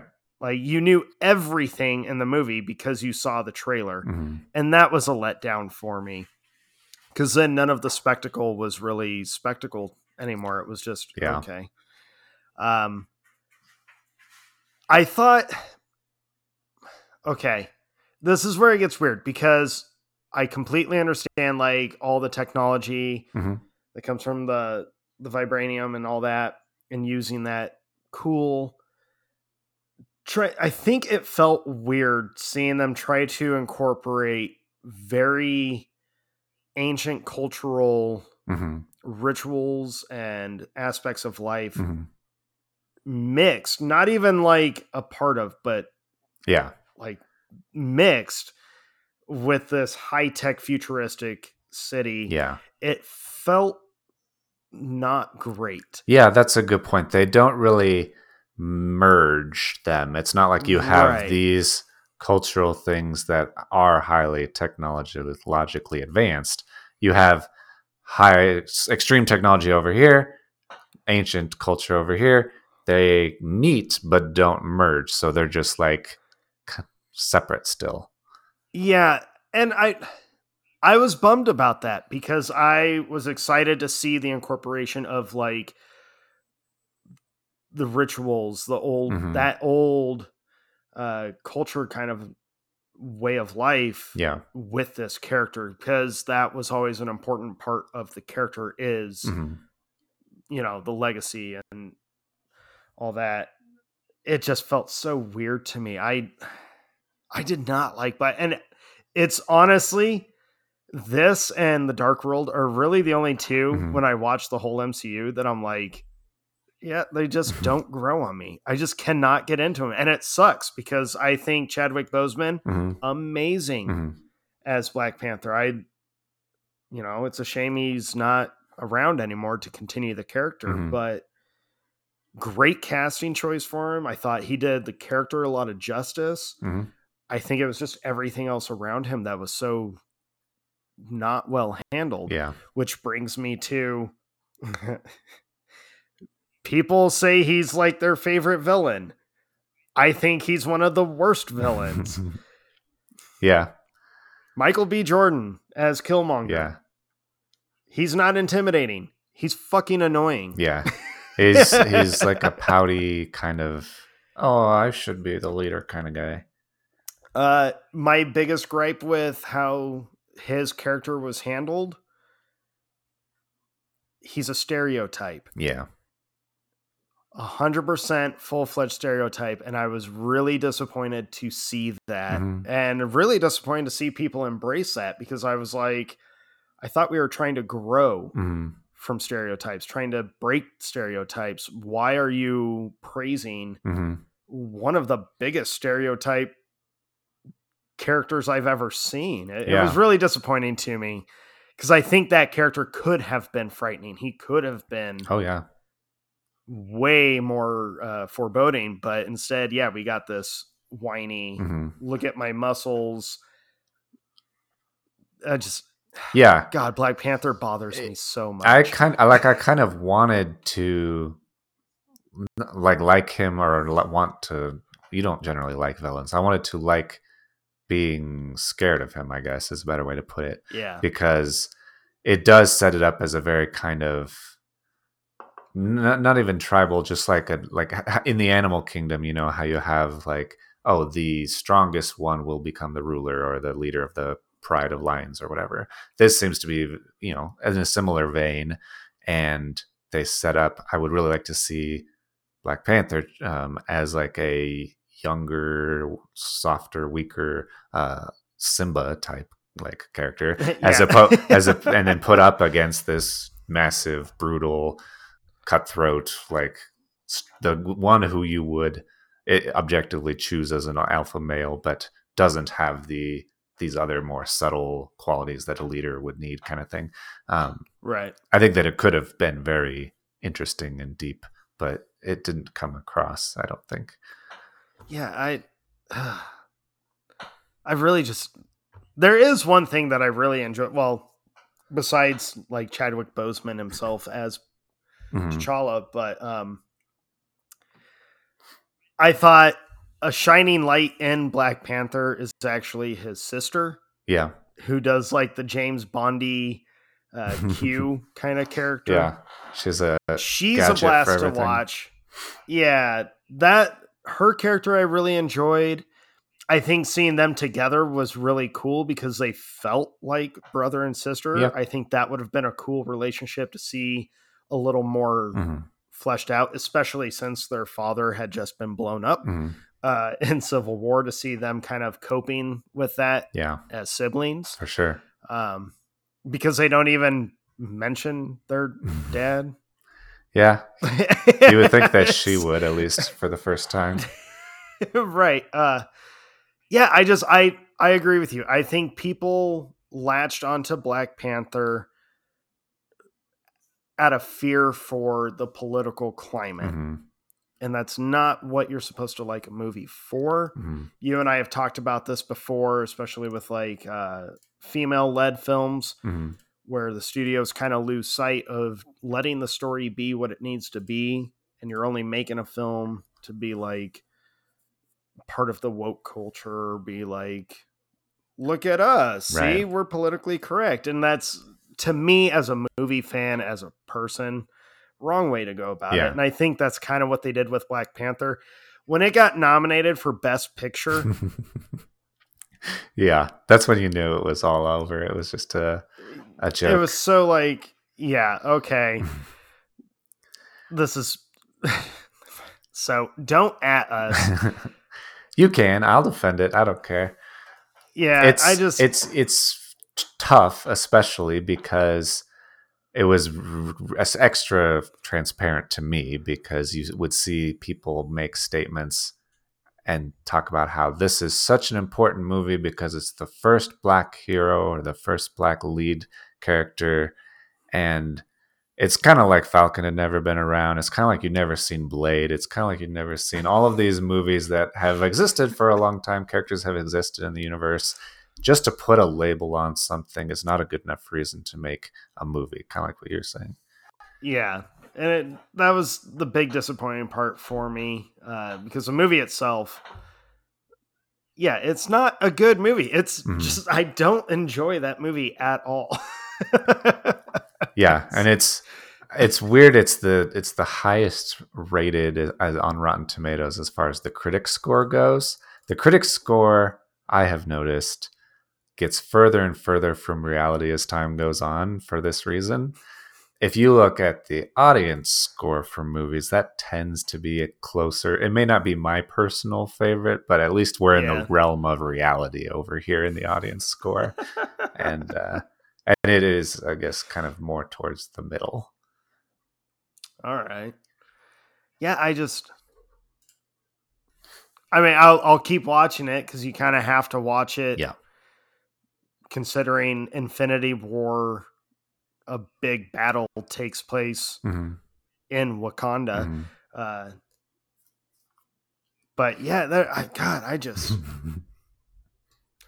So that I won't go on too much more of a rant about Black Panther. I just feel it got more credit than it actually deserved for the wrong reasons. Right. I do agree. And I mean, I like a lot of bad movies for very personal reasons. And so if a movie, if you personally like something, I'm not going to say you shouldn't like it, but objectively, at least I'm aware my movies I like aren't good. And so this movie is also not good.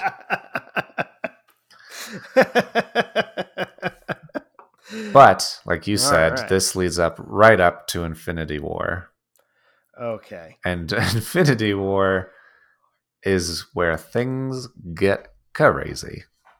Yeah. There have only been a few movies that have come out where I feel such a weird sense of like excitement and nervousness to watch, mainly because it's like we're getting to the big payoff. I don't know where they're going to go with this. I don't know what I'm about to see. You have all the theories, you have everything, and you're finally sitting in that seat watching it. Infinity War blows my mind every time I watch it. I love Infinity War and I love Endgame. Blows my mind every time I watch it because it was immediately obvious that Marvel and Disney had finally decided to grow a pair. Right. Not just grow a pair, but like our formula that you have all been watching, this cookie cutter formula, we were very aware of it and we just threw it out the window. Right. Sitting down for Infinity War and it's starting with the destruction of the Asgard arc. Yeah. Was like, to this day, my daughter just watched it with me a few days ago, and she was just like, she had skipped Infinity War. She had seen Endgame, but skipped Infinity War because she was like, I cannot see the snap dad. Yeah. She knew what was happening, but she was like, I can't watch the snap dad. Yeah, for good reason. Well, she finally sat down to watch it with me, and watching Thanos, his introduction is one of the best introductions for a villain because you immediately are like, he is genuinely intimidating. Yeah. He feels no remorse for what he's doing. And he believes what he's doing is for the greater good. Yeah. Right. Like, he's all about destiny. He's all about like, this has to happen. You cannot stand in the way of destiny, which is a big thing for him. Yeah. Is his destiny. Yeah.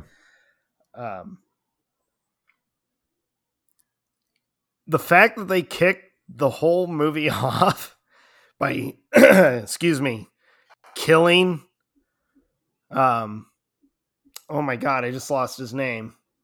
Heimdall. Yeah.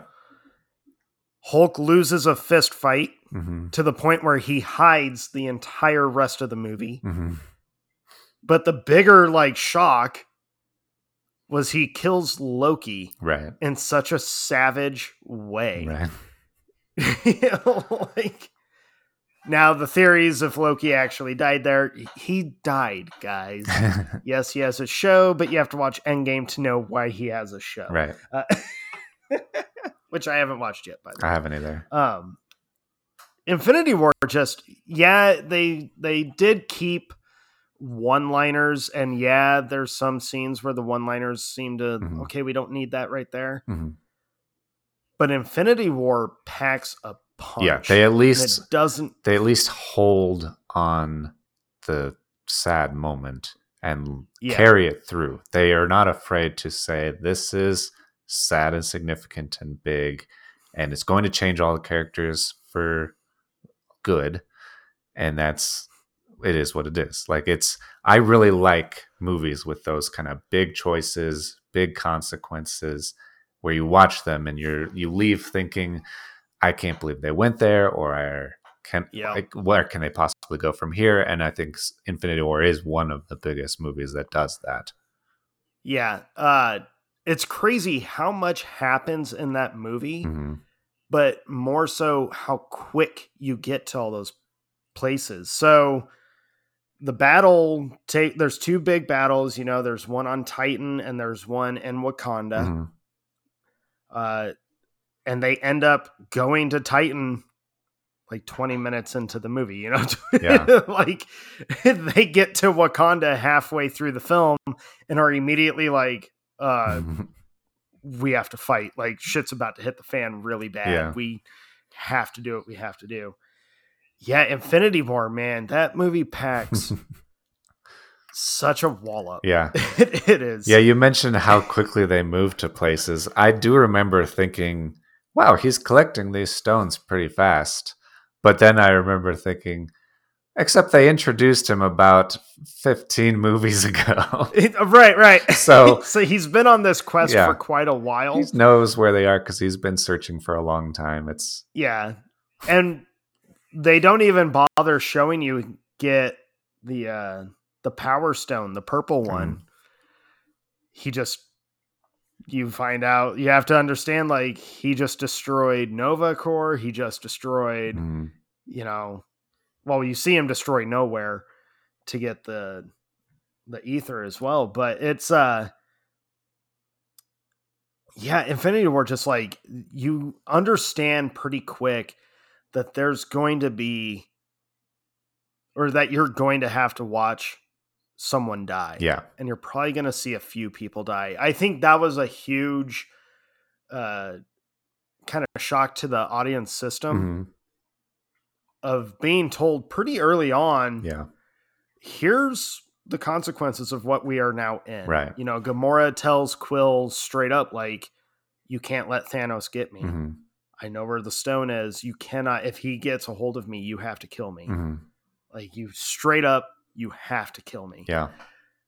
And you understand the gravity of that. When Spider-Man stays on the ship as it's going to space, and Tony has to tell him, like, kid, this is probably a one-way ticket. Yeah. Like, this is not for you. Why did you stay? You understand right there, like, oh God, someone's going to die. I think the gravity of everything, with Vision. Yeah. Vision gets stabbed and he starts graying. I don't know if you've noticed this, but from the moment he gets stabbed, he's slowly dying the rest of the movie, which is kind of hard to watch, because when you get introduced to Vision and Ultron, he's like, dude, this dude is all powerful. Yeah. He's like, who could fight this guy? And then you find out, like, but he's dying. He's also vibrantly colorful. Yeah. And I think Infinity War was such a great, they timed it so well. And it's why I end up, like, forgiving all of the others that I don't care for so much, because your payoff was so, like, you kind of understand why they did all that, because they knew, like, when we bring Thanos on, I mean, it's like a boxing match where you get that phantom punch all of a sudden that you never saw coming, and you're like, oh no. Yeah. Yeah. And when you go through such a massive tragedy, even those people that you just met or you don't know that well, you were at least comforted by them. You're like, oh, I didn't like you before, but at least you're not this guy, so we're friends now. Right. I'm glad. We're good. I'm glad you're on screen, because that means Thanos isn't on screen. We're friends. Yeah, there's a lot to say about Infinity War. I mean, we could dissect the whole thing. It's almost a 3-hour movie. Yeah, massive. Which almost says, to really dive into it, it deserves its own episode, which would mean Endgame deserves its own episode as well. So we'll try and keep it compact. Now, Infinity War, man, that was one of the most intense theater going experiences. Yeah, for sure. I've been a part of. So we can get to the rest of the movie. I'm going to talk about the snap. Yeah. And then we can dive into, like, the emotions leading up to it, if you will. Okay.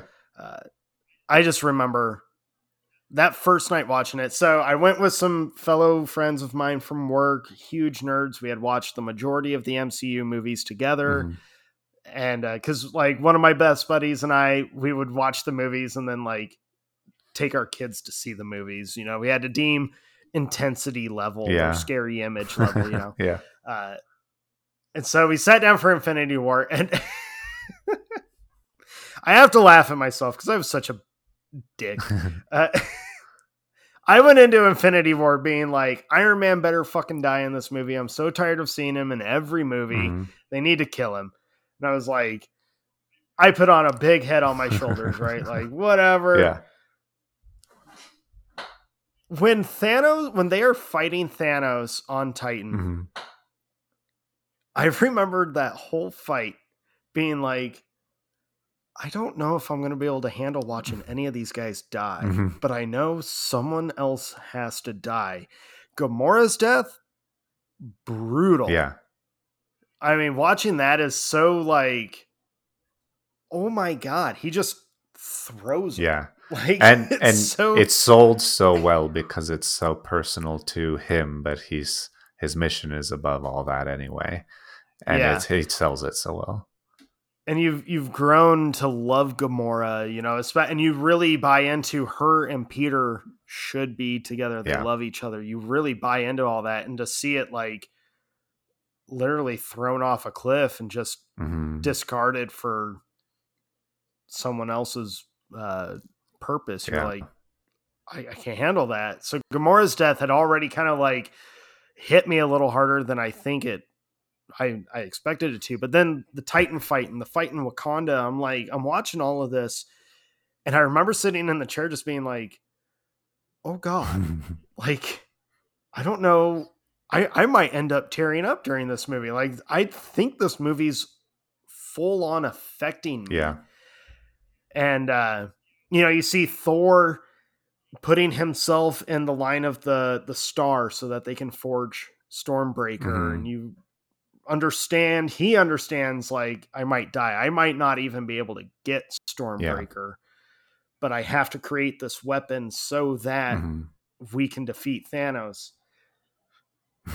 Poor Thor. Yeah. You know, that it was so good seeing these characters like getting beat up, right? Honestly, like not just on a physical level, but like emotionally and mentally, they were all having to be the hero kind of aspect of like, eventually you have to be faced with the ultimate decision. Yeah. You know, the ultimate sacrifice. Do you do that or not? Which these heroes had not really been tested in that way before. And I think every hero needs to be. That's their essence as a hero. Well, I sacrifice myself to save this innocent person or the world. Yeah. Right. Which Captain America and Iron Man, they were the two in previous installments that had been like, if I go, I go. This is just how it is. Right.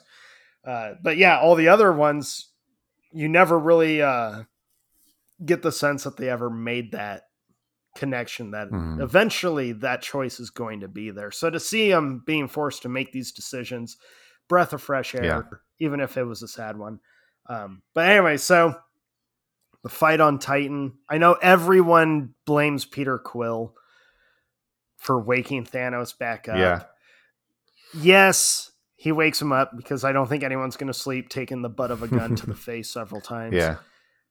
But if you watch that scene closely, it's kind of Spider-Man's fault because Spider-Man starts screaming, I got it, I got it, I got it. Yeah. And he pulls the gauntlet off, and that's what actually gets Thanos to like click back to reality. So don't blame Star-Lord.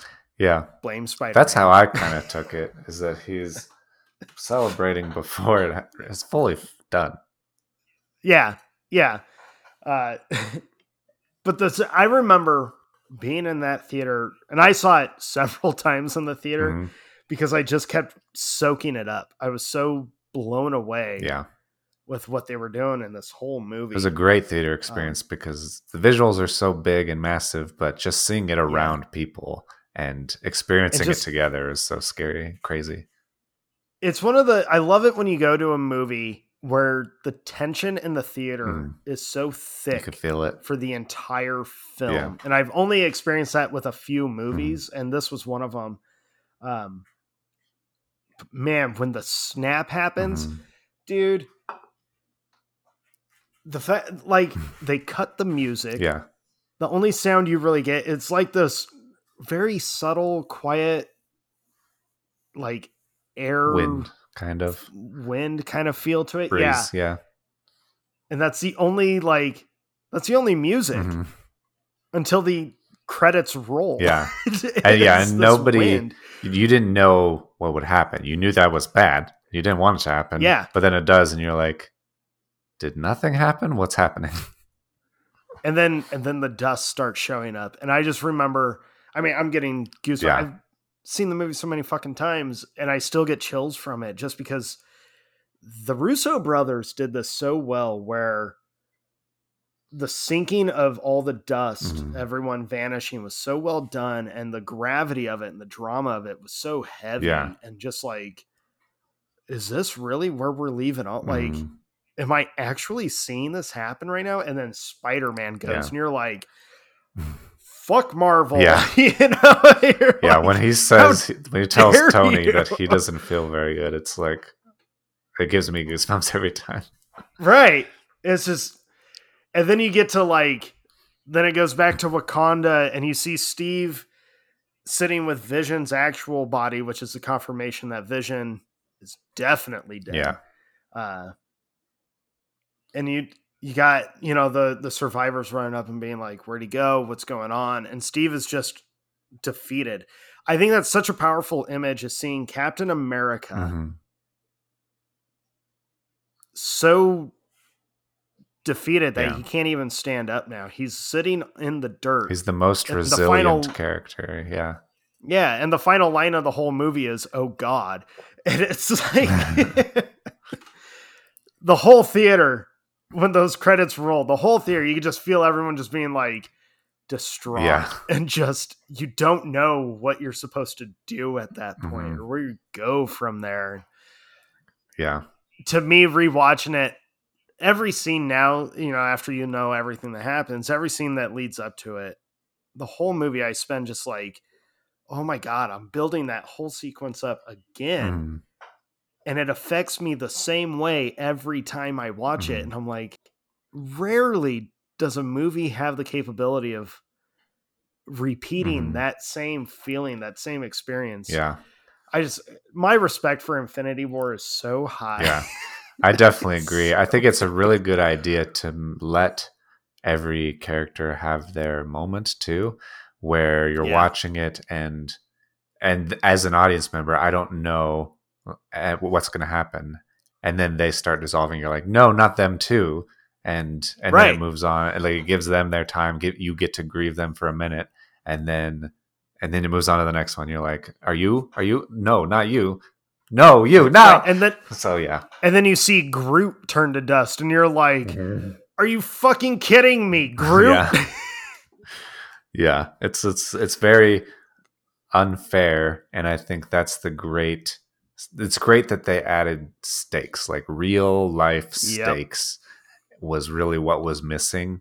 And it works here. I mean, it's not, you can argue if this should have had stronger stakes or not earlier, but maybe part of the reason it works is because it's real for the first time now. That's possible too. I don't know. I kind of liked the timing. I know at the time, as all these movies were rolling out, I was one of them that was like, bring us Thanos. Like, let's get to Thanos already. Yeah. But now when I binge watch the MCU, I'm like, no, I love the timing of this because the team has been through so much already. They've seen so much already. They're no longer a team in Infinity War. Like, there is no Avengers in the movie. They just all, I guess, will fight. Yeah. I like the timing that Thanos shows up when the team is kind of at its weakest. Yeah. I think it's calculated. I think it gives Thanos even more gravity because he's taken advantage of this Avengers team, which he has heard about since the first Avenger, 2012. They're split. Yeah. They're not a unit anymore. So he knows if they're not a unit, the fight is way easier. Yeah, very smart to catch them on their heels like that. Now, Infinity War, as much as I love the movie, there are a couple little nitpicky things that I have about it. One, they still kept a lot of the one-liners in that just didn't feel warranted or like necessary, like most one-liners. But there's one piece of CGI that just, it bothers me because the CGI is so good during the whole thing. It's so realistic. It's so well done. And the bad piece of CGI happens to be during the most heartbreaking, intense sequence, which is the very last scene. Yeah. Or not the very, very last scene, but during the final line. So you have the survivors running up, asking where Thanos went, what's going on. Steve is deflated on the ground. And then you see Bruce Banner in the Hulkbuster suit. Yeah. It looks so bad. It looks so bad. It is the worst piece of CGI. And I know you guys didn't run out of budget. Yeah. Because at this point, you imagine Disney was just like, oh, you need more Whatever money? it takes. Yeah, just make it. You almost get the sense that they were hoping everyone's focus would be on Steve because he's front and center with the with the final line. And, Bruce is in the background, but he's like lit in a bright way that your eyes kind of go directly to him. Right. Just naturally look up, and his head, it looks so bad. It looks so bad. Yeah. It's so bothersome to me. Like, now when I watch it, I have to consciously just like, Bruce is don't there. Look. Like, I'll look at everyone in front of him, but Bruce is not there because it's distracting how bad that CGI actually is. Yeah, it ruins the mood that you're in. It does, and it sucks that it had to be bad at that point in the film. Right. But, I mean, those were really my only big critiques of it. The rest of the movie is so well done. I remember... So every now and again, we get a film where the theater is so invested in what they're watching that they cheer. Yeah. And Infinity War was one of those movies where they cheered. And it was when Captain America showed back up. And it's funny because if you binge the whole thing, it doesn't feel like much time has gone between Civil War to Infinity War. You jump pretty into it. Yeah. In real world time, it was 2 years. A while. Yeah. 2.5 years. So I guess 2 years. We get Cap's return, and I remember the theater, you hear the music, the Avengers little string playing, and the whole theater just started clapping and cheering because Cap was back, and he kicks some serious alien ass in that scene. And then Black Widow shows back up, and people were like, oh my God, everyone actually is showing back up. Woohoo! Fun moments. Yeah. Normally, I will be like annoyed by a theater clapping at parts that aren't necessary or cheering during parts that, but the MCU, the Avenger films, especially Endgame and Infinity War, they genuinely deserve that kind of reaction from a theater. Well, it was such a big event. Really, like, it was a significant event, potentially once in a lifetime event. Right. It was a big deal. Yeah. So, anything you want to add? I went on. No, I think I just get passionate. Yeah, so I'm sorry. I think you covered it. It is great. It's probably it's maybe the best movie experience that I ever have had that I can think of. It was a big like on that level. Like, it's not comparable to anything else on that level, really. It's just so long coming, and to have it happen, and to have it happen in a good way, to be good, to be better than than your expectations. That's all you can really ask for. Yeah, it was so good. Is still so good. Yeah. Ant-Man and the Wasp, though, comes out right after, which is kind of a reset of, we're in a very heavy place right now as a world, and just a couple months later, actually, it came out July 2018, and Infinity War was April. So I remember, I enjoyed Ant-Man and Wasp. It was fun. I think the timing of it was well done because the devastating heaviness of Infinity War was still kind of sagging on everyone. Yeah. So Marvel was like, okay, you're going to get like the happy installment real quick. And I like that they didn't change their formula from the first Ant-Man. It still felt very like, oh, this is just, it's a family movie again. Right. It's fun. It's silly. We got a giant Pez flying down San Francisco now. That's awesome. Yeah. The villain became a little more in depth. which a lot of people first viewing, even I didn't think she was very like that deep of a villain. But the more I watch it, the more I'm like, no, she's simply just trying to survive. Like she's got some heavy baggage. I like Ghost. I think she could have been around a little more than like the weapons guy that is following him around trying to find the lab or the black market guy. Yeah, I was in the same boat. I thought that she was very weak and dull the first time I saw it. Yeah. But I think that she's grown on me, and it could have been interesting to see her become a hero or something. Right. Or to see maybe she'll pop back up in a later installment. Yeah. Who knows? Yeah. But Ant-Man, it was funny because going into Ant-Man and Wasp after Infinity War, everyone had the same question of when does this movie take place? When are we right now?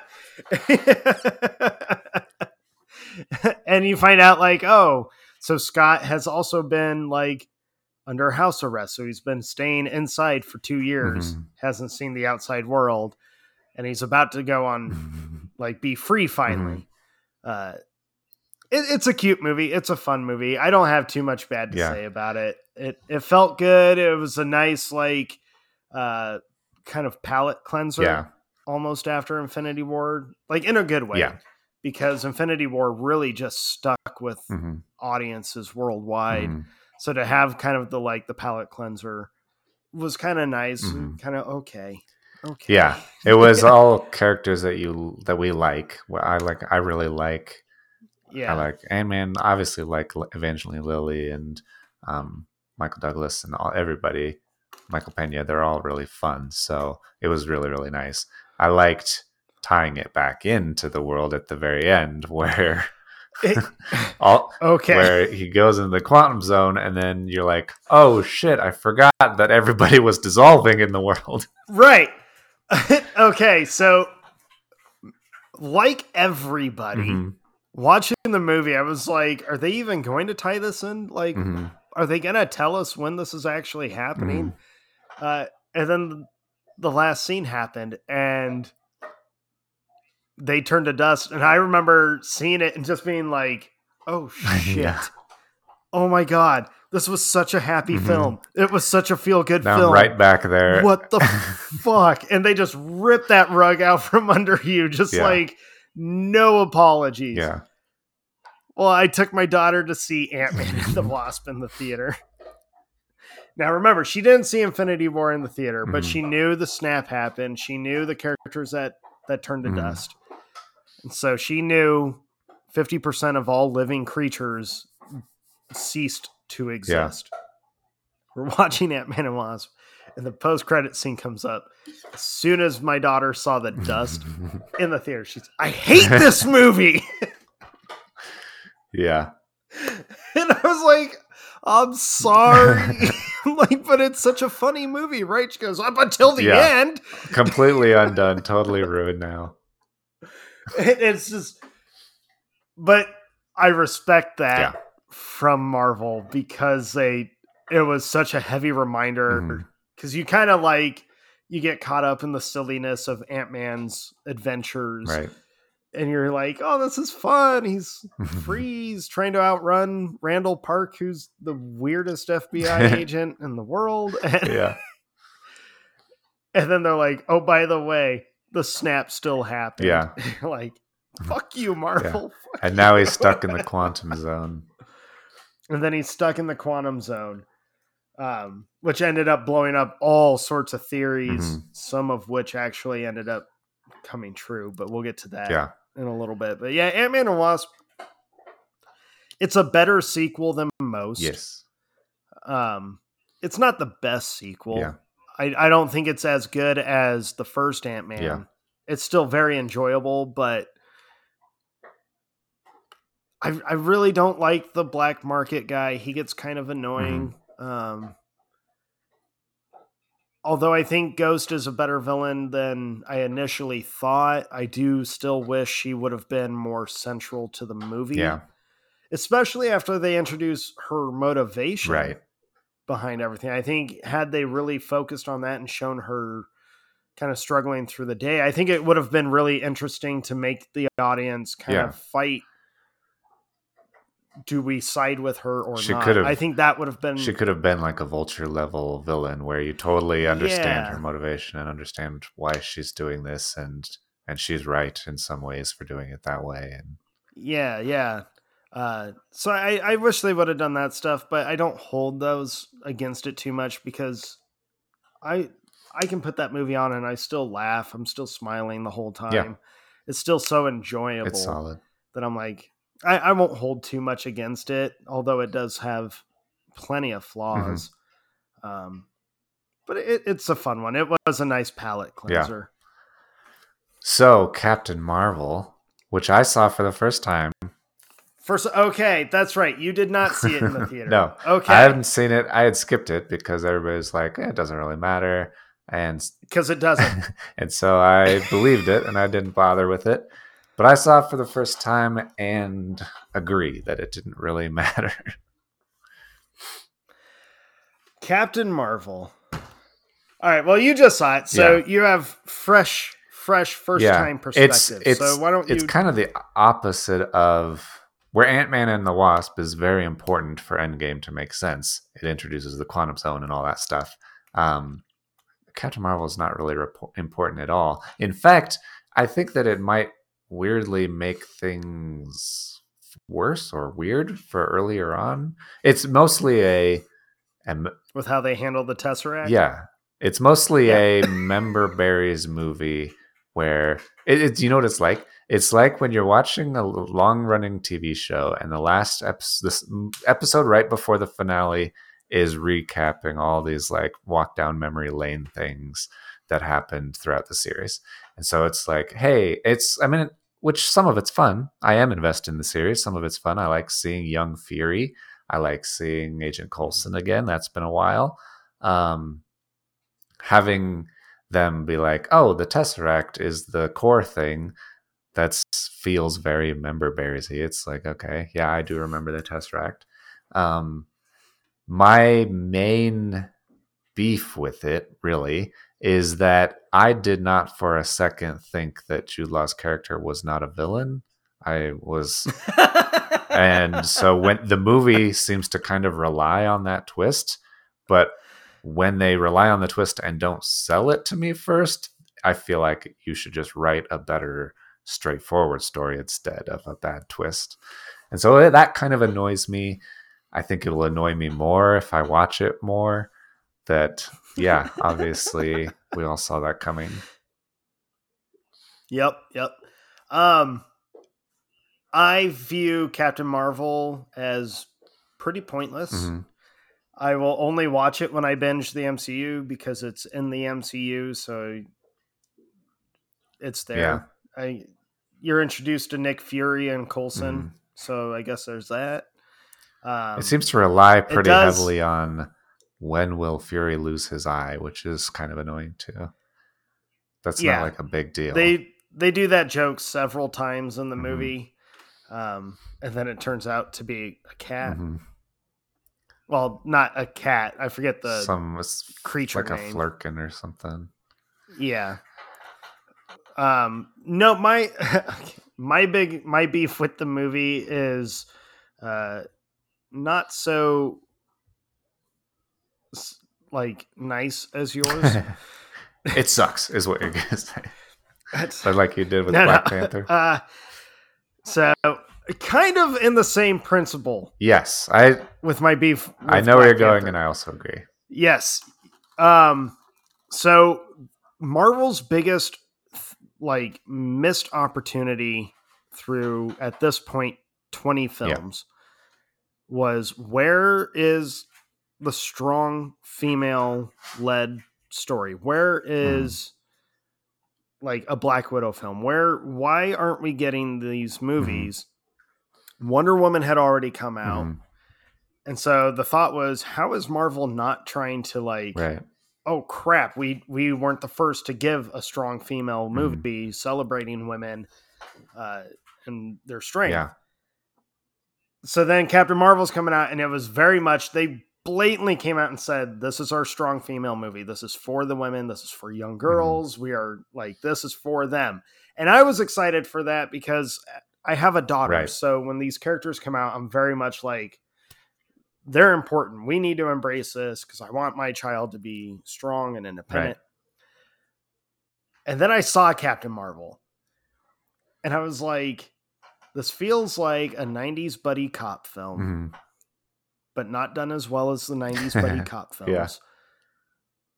And at no point do I feel like this character will be inspirational to my child, to my daughter. I don't feel Carol Danvers right now is inspiring anything. I don't know if it was the director, the script. I don't know if it was Brie Larson's way of playing the character, but she comes across a lot cocky for no reason or cocky just to be cocky. Right. And that, to me, that's not inspiring. To me, I'm like, she literally, most of her scenes, she's looking down at people. And I'm like, I don't know if this was done on purpose. Interesting. Or if this was like the camera angle or whatnot, but she rarely will look someone like directly. She's always kind of, her head's tilted down at them. There's always standoff body language to it. And I'm very like, none of this strikes me as a celebration of women or a celebration of their strength or inspiring women. I mean, art is subjective. So if you felt that it inspired women, cool. I just did not get that. Yeah, I totally get that. I also, there are several points where this story seems to be telling the audience that, oh, she's being held back by these like male dominated fields, like being a pilot and stuff. She's not allowed to be because she's a girl. She's not allowed to race her car and stuff. But I kind of expected more of that, to be honest. There wasn't as much as I thought it would be. But all of those times, she's not... I expected it to be more empowering, to be like, she's good at these things, and these people are not letting her do it because she's a girl. But she was not good at those things, and they were kind of right to not let her do it, which I kind of later, towards the end, get, because the overall theme, which I do like, is she's not exceptionally skilled at these things, but she doesn't give up, which I do like. I think that... Right, which I do like the whole montage of, like, you get back up. I like that That's montage. a good message, for sure. But we've seen that montage several times before, so it didn't feel fresh. It didn't feel... I felt, personally, it fell flat. And I kind of got my confirmation when my daughter watched it, and her response to the movie was, yeah, it was all right. I'm like, okay. It wasn't just me. My daughter, even my child, she was like, yeah, the character's cool. It's got some cool parts, but the movie itself, not that great. Like, she's got some Captain Marvel posters in her room, but that was just because it was like, she went on, I just want all girl superheroes. And hey, that's cool. But fun. I felt the studio really missed the mark in terms of inspiring women. With a strong female character. Yeah, I think that's pretty generally accepted. I don't think it was a very popular movie. Even, it's weird because it has like the biggest gap in ratings between critic reviews and audience reviews. It's really? Like legit rotten with a 45% as far as audiences are concerned. And I know that was a point of contention. I seem to remember a lot of people being like, no, like trolls are like rating it and stuff. And like, they're like anti-women people who are like trying to dog on this movie. But I was like reading a bunch of them and they all seem pretty genuine. Like, I didn't connect to the character. It didn't have any like development. Like, there are significant real concerns or critiques of it.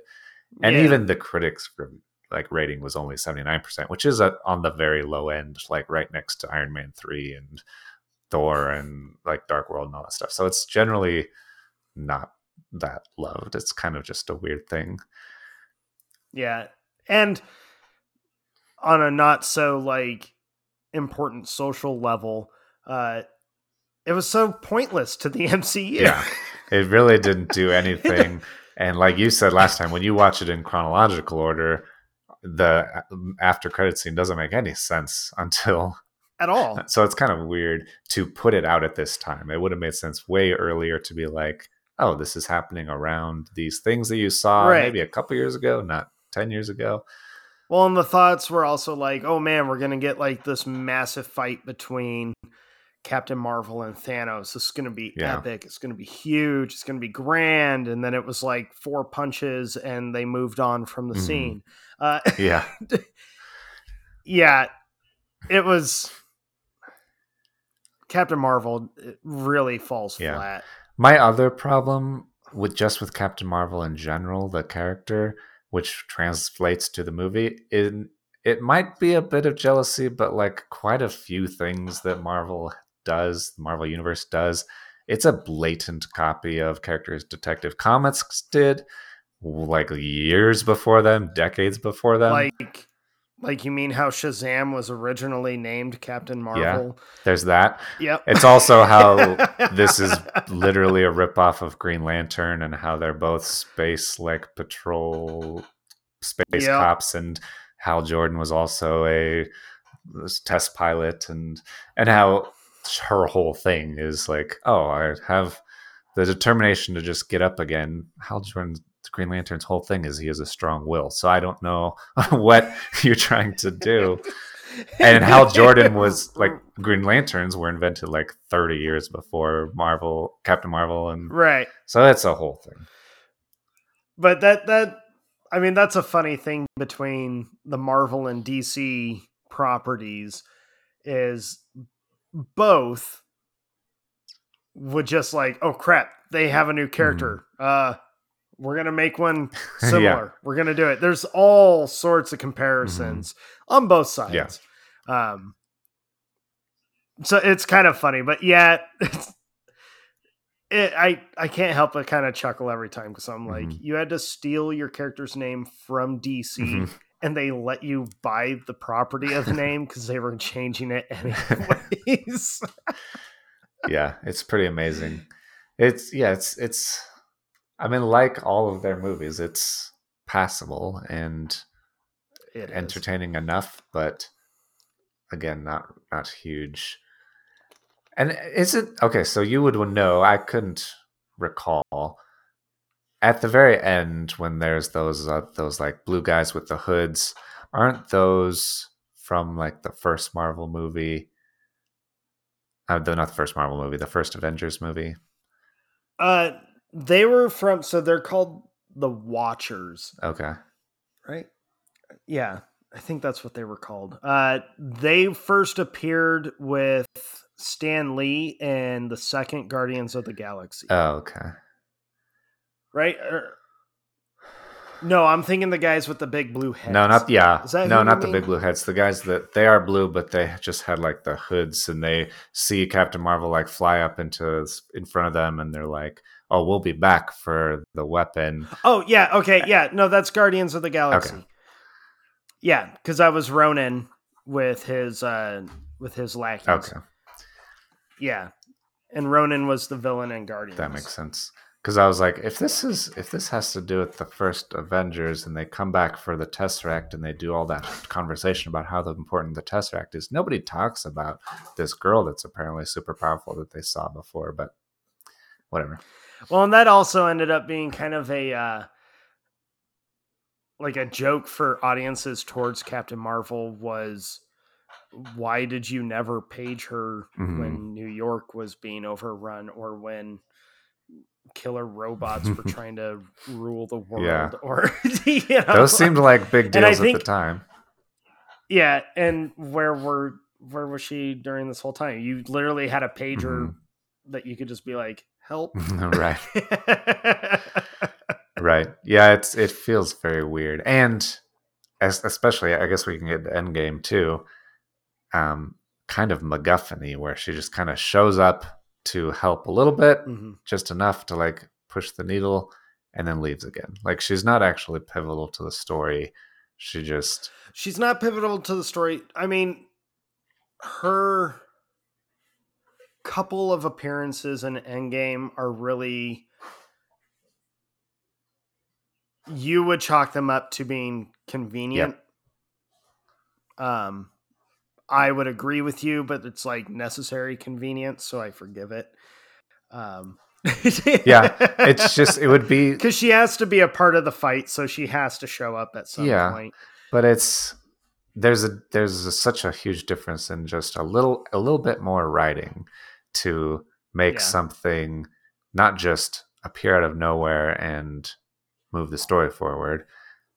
It would be, I mean, there are other characters that need to be there or conveniently can do things or conveniently know things, but Doctor Strange has all this backstory that you know why he's there and what he's doing, and all these people who've been introduced relatively recently have more meaning in their scenes. Yeah.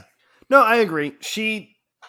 I don't think Captain Marvel really means a whole lot to the MCU. Even in Endgame, even though she is a part of the fight, I don't think she really does much for the fight. I think her most important part of Endgame is bringing Tony home. Yeah, the very beginning. Yeah. But yeah, we can dive into Endgame. I already said it. I love Endgame. This movie does something to me, and it does it every time I watch it, and I'm constantly like, how does this movie affect me so deeply? And it's because Endgame is so layered and it's got so much going on, and it hits really heavily right off of the bat. Like, we're coming in 22 days after the snap happened. You know, the Avengers are still, they have their searching for screens going up. They're just constantly seeing, well, the surviving Avengers are constantly seeing like all these people they've known, all these, I mean, it's 50% of the population's gone. Right. They lost their fight. You've got Tony up in space recording a video message for Pepper, basically telling her like, I'm being forced to make peace with, I'm going to die in space. Not coming back. And it's so, I mean, it's so heartbreaking right from the beginning. You're just like, what the hell? And to open the entire thing, the very, very, very, very, very first scene to open with, which, by the way, this was the first one where they did not start the movie off with the Marvel logo. Okay. With the page, or with the montage of Marvel. It starts off, you know, with Hawkeye teaching his daughter how to shoot the bow and arrow. And then you see his family vanish. And it's just kind of a like, oh man, you didn't have to remind me that the snap happened. We know it happened. And then immediately you go into Iron Man is up in space making peace with his death because he's going to starve in space. And he's still suffering his injury because he got stabbed in Infinity War. And you're like, what the hell? Like, oh my God, it's the gravity is so heavy. And I remember the tension in the theater was like immediately there. Man, that opening night, holy shit. Went to it with the same friends I saw Infinity War, and we were all just like, there was a difference. So when we saw Infinity War, I had joked about like, Iron Man's gotta die. I put on this like,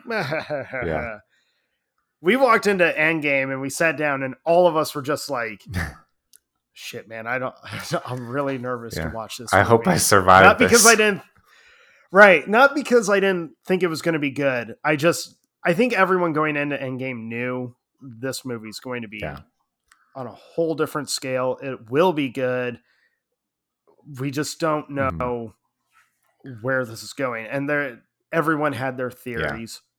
Everyone was like, well, I think I know who's going to die. The importance of finally breaking that rule where now important people have died.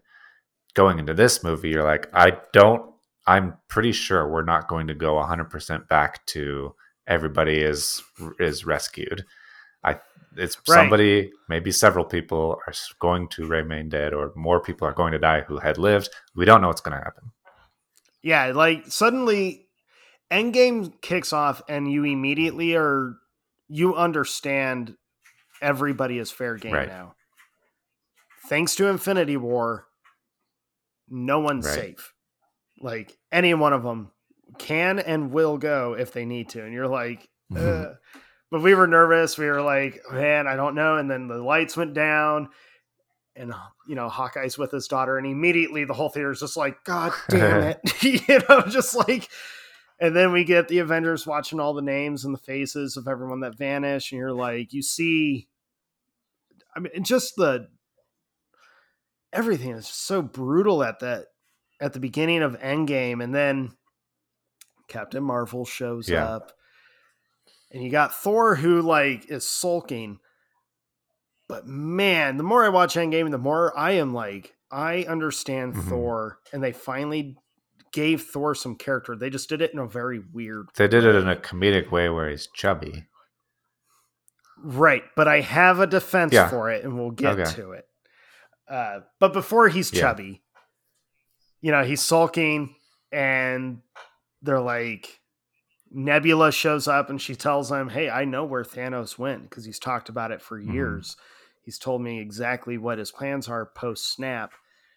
And so they go, and you find out Thanos is a farmer. By the way, that is comic book accuracy to its finest, because he does become a farmer after he snaps. I mean, which I was so grateful for. Respect for source material. So important when you're making comic book movies. It's so important. Yeah. There's so many good ones too that you can kind of just pick all the best pieces and make a great movie. Right. And it was just, how did you, when they show up on his garden planet and it is immediate, Thor hacks his hand off. You're like, oh shit. Yeah. You get excited, like you're having that vengeance moment, but it's kind of an empty vengeance because it's not solving the issue and there's nothing you can do, and he's not fighting back, and you don't have that. There's no satisfaction in it, even though you want it so bad. And he tells him, he's like, I destroyed the stones. I used them to destroy them. And you're like, oh shit, that means everything is going to stay. Like, what the fuck? How does this go? And then Thor hacks his head off, which is like, I get why he does it. I think every audience does. Like, he had to kill Thanos, but at the same time, you immediately side with Rocket.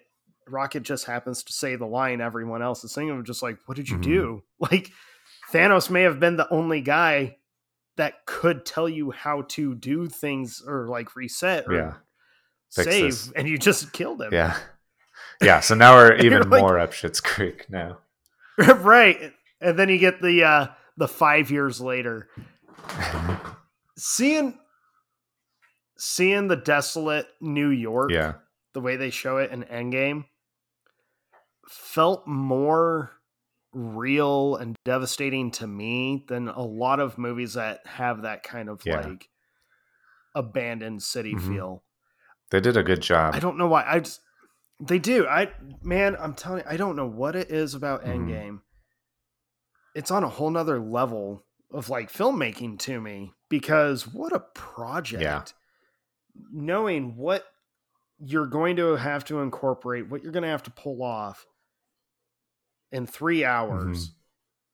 It's just unreal. Yeah, unbelievable. There's a lot of parallels to Endgame that I feel are very real world parallels. I want to bring up, I forgot to write the quote down, but so Captain America, I love that they made him kind of doing what Sam did with veterans in Winter Soldier, but now he's doing it with just survivors, people in general. Yeah, doing these support groups. But he's got this line about like the state of the world and what we need to do. Like being able to we have to move on. We have this chance. We have to do it. I can't remember the actual I know quote, what you're talking about. Yeah. It's just, there's such a weird gravity to it. There was a gravity to it watching the movie, but now watching it for me, there's a very real gravity, especially not just this line, but this movie in general with our current state of the world. I feel like Endgame very important movie. I kind of like in terms of Lord of the Rings, where I think people should watch Yeah. this because there's some very real or some relevancy to it that like I think we need to soak in. Not to get too prophetic. Yeah, it's about become it, more real since then. It was weird very recently in 2020 seeing like city streets, nobody on the streets really, like seeing people drive down and being rather open, very different. It did seem like how people had vanished. Yeah, it seemed like something. I mean, just devastation, and it was. Endgame does such a great job of just showing. For the first time, we're watching all these characters who have been clean cut, strong, physically, mentally. I mean, they've won all these crazy battles, these situations. They've been through the shit and they come out fine. You see them all in Endgame. I mean, Tony Stark is starved and just basically dying on the mend. When Black Widow has like, she looks so disheveled, just kind of trying to hold the everything together. Yeah, you got Steve Rogers, who still looks pretty clean cut, but everything in his facial expression is just, he's still defeated. He has no clue what he's doing. Everyone, I mean, Hawkeye has become Ronin. He's now just on a killing spree out of pure anger and hopelessness. I mean, it's just seeing these characters in these spots now is very like, we haven't seen that from Marvel. And I don't know if we're ever going to see it from Marvel again, honestly. I'm still holding the opinion. I don't think we're going to get another movie experience like we did with this. I think that it would be a mistake for them to try to replicate it. I think that you are going, it's almost surely going to fail or feel hollow or feel copied or whatever. I think that they kind of have a problem in the short term where Thanos is such a massive, casts a massive shadow. They need to find a way to get out from that and not be immediately compared to it constantly. Right. It's almost like the only villain that might not stay under the Thanos shadow would be Galactus. Yeah. But even then, I'm like, I really feel like Marvel did what they needed to do. They'll make fun movies going forward, but the impact is just not going to be the same, I don't feel. And that's not a bad thing. I don't say that as like Marvel's doomed. I say that as like Marvel hit something so special that I just don't think it's happening again. Yeah, that's totally okay. Take that and celebrate it and just do whatever makes sense next. But yeah, Endgame, man, dude, I cannot watch Endgame. I get through most of it, but there are certain scenes during that movie that, and they're not even fight scenes. It's like character scenes.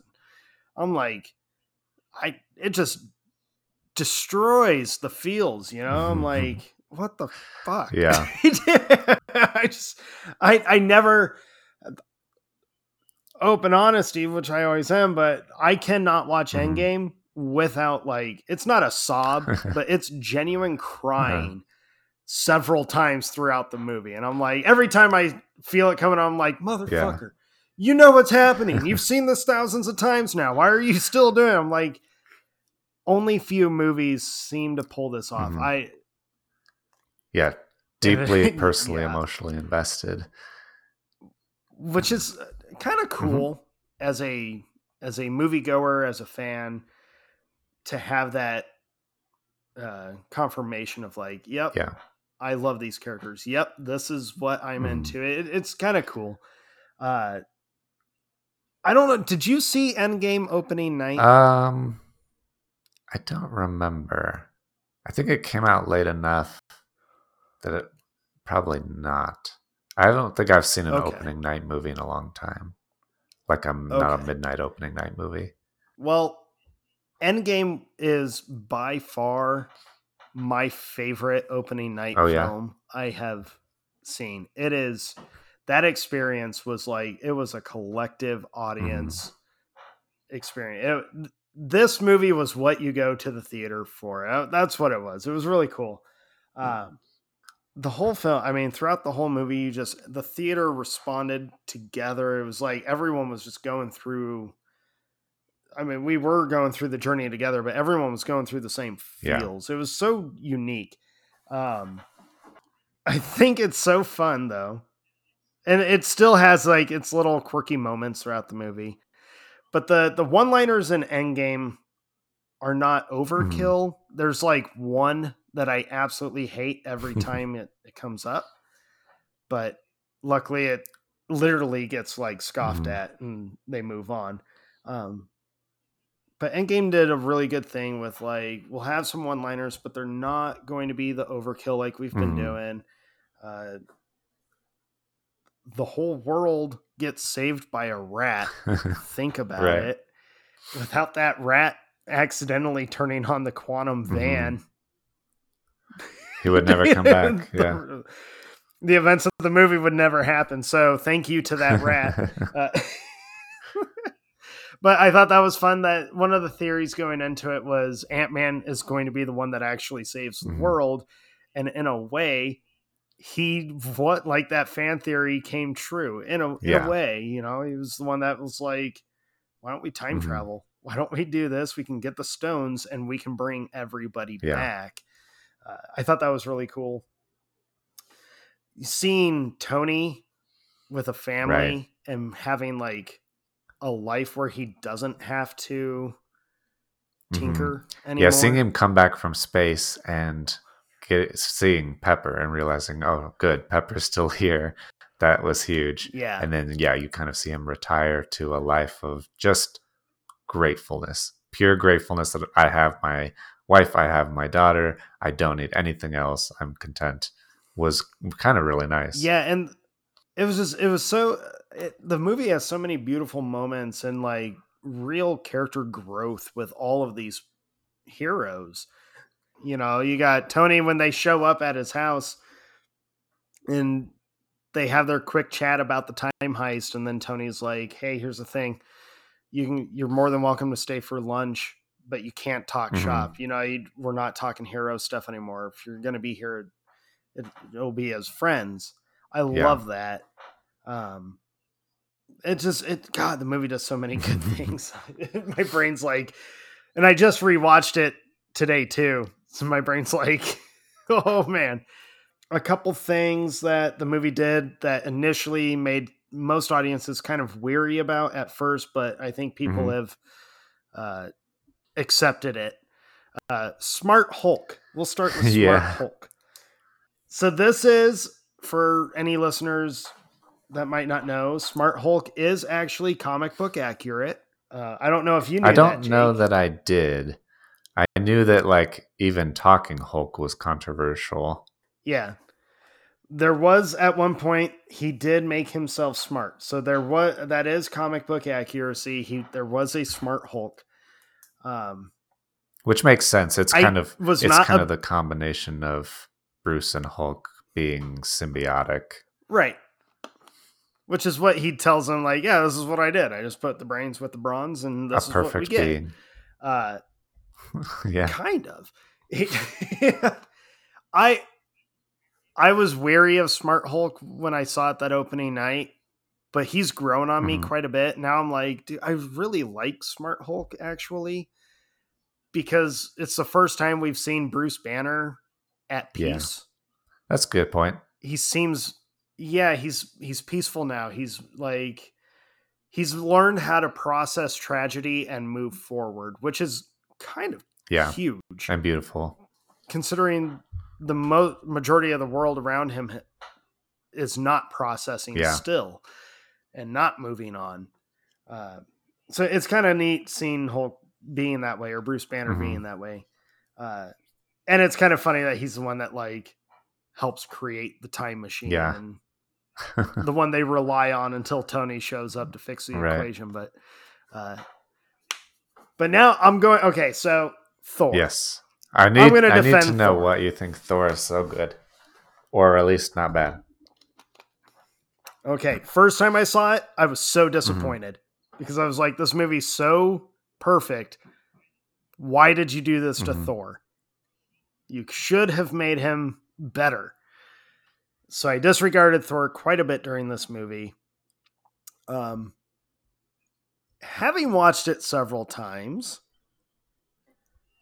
I have to defend their choice because although on the surface he still does some like slapsticky things, he's still doing the same Thor humor, which I will say I still wish they hadn't done that to the extent. I wish they would have completely ended it, but whatever. But for the most part, I'm going to defend it because Thor has completely broken apart. He's completely given up. He's become an alcoholic. He's completely isolated himself from the world. And all of the like video games and the drunken silliness that you see from him off the bat, it's all like this weird kind of projection, kind of defense mechanism that he's created because he's been the god of thunder and he's lost everybody. I mean, if you look at all the characters that Thor has been very close to who have died or are just not around anymore, it's everybody. His whole family. And he's had to watch most of them go. Right. So knowing that he did not stop Thanos from killing half the population, Thor has just completely given up. So he's become this alcoholic. He's become just this fat, gross kind of waste of life all of a sudden. Yeah, very depressed. So on a very psychological kind of deep level, I have to defend the choice they made for Thor by letting him get to that point because he's just built this very unhealthy barrier and they kind of gave him the fat suit to show it. But that's my defense is on a psychological level, their choice for Thor, I feel is like, oh, this is way deeper than what people take from just the surface of, oh, Thor's fat and drunk. Ha ha ha ha. To me, when I see him in that scene or the movie, I'm very much like, oh, that's Thor, the god that gave up. So that's that's fair. I didn't really remember or think all the way back to the fact that he lost his mom, he lost his dad, he lost his brother, he lost his sister, he lost all these people that were meaningful to him. And then the world that he's been fighting for. He lost his home. He lost was destroyed. He lost his home. He doesn't have the Avengers anymore. He feels he betrayed them or let them down completely. Not just by not killing Thanos initially, but then by actually killing Thanos. Can't do anything right at the wrong time for the wrong reason. So Thor has completely just given up, and he's so broken mentally that he's got no hope in him anymore. No self-esteem. So to me, I'm like, shit, that's like the way they handled Thor. It was almost like they made Thor the personification of whatever percentage of humans that actively decide not to process emotions just or grief or anything. Stuck in that grief. Yeah. So to me, that's what Thor is in Endgame. So that's why I have to defend him is I'm like, he's where most people would go. But on that first viewing, that first surface, you're like, what the fuck?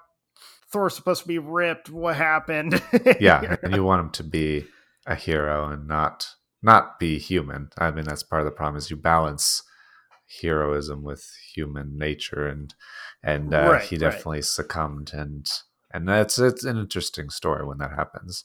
If you're too good or too infallible, it's boring. So that's my defense for the decision of Thor in Endgame. I don't know if that was the direction the filmmakers were actually going for, but that's how I have perceived his character. So now when I watch Endgame and I see Thor show up, I don't laugh. I'm very kind of heartbroken to see such a magnificent god superhero so low and given up. But he gets his redemption, so it's okay.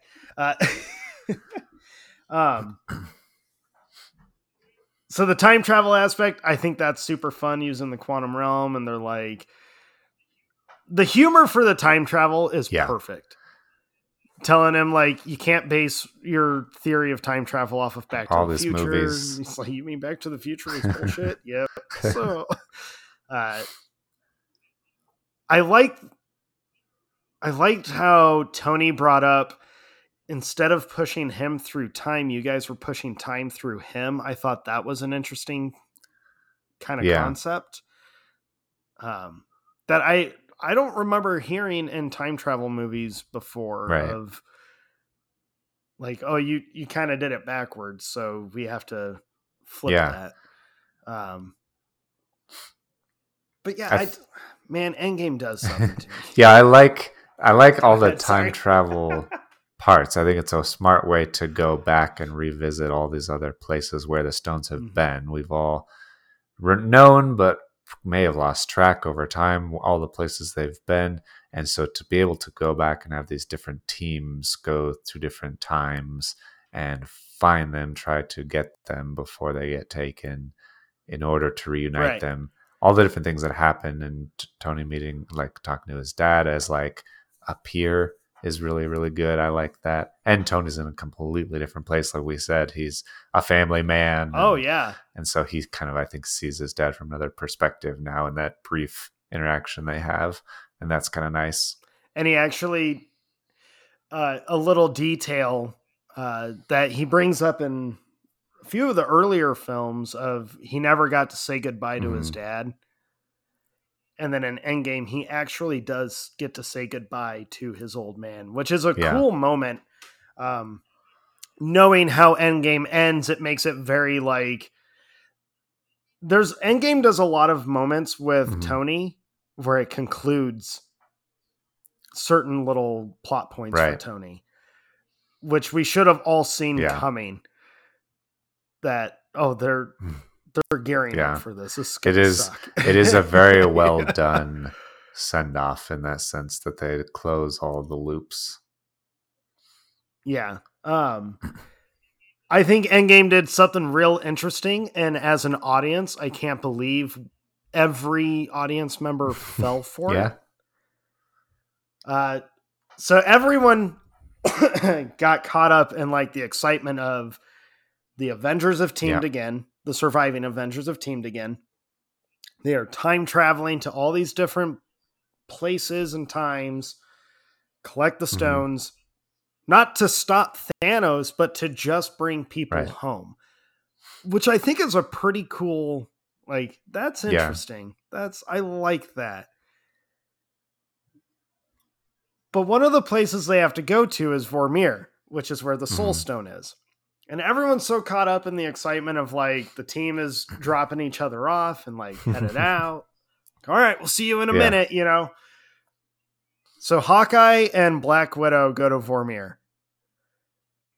And you see Red Skull there greeting them. And he takes them to the cliff. And as the audience, everyone's still watching. And then you get the very like blunt reminder.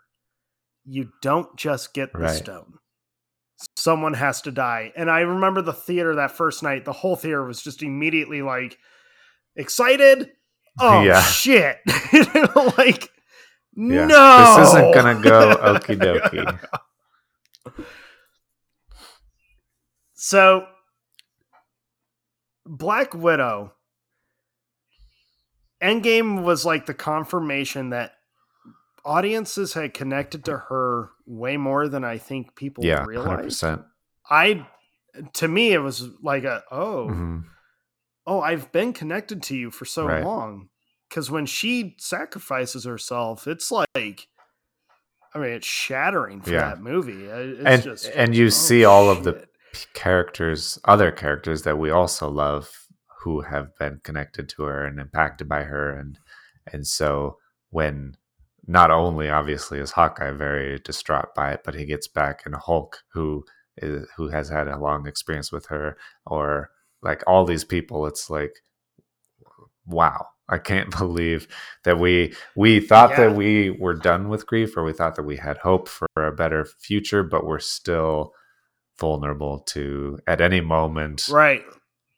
Like they weren't in a Yeah. fight, and yet one of them still died.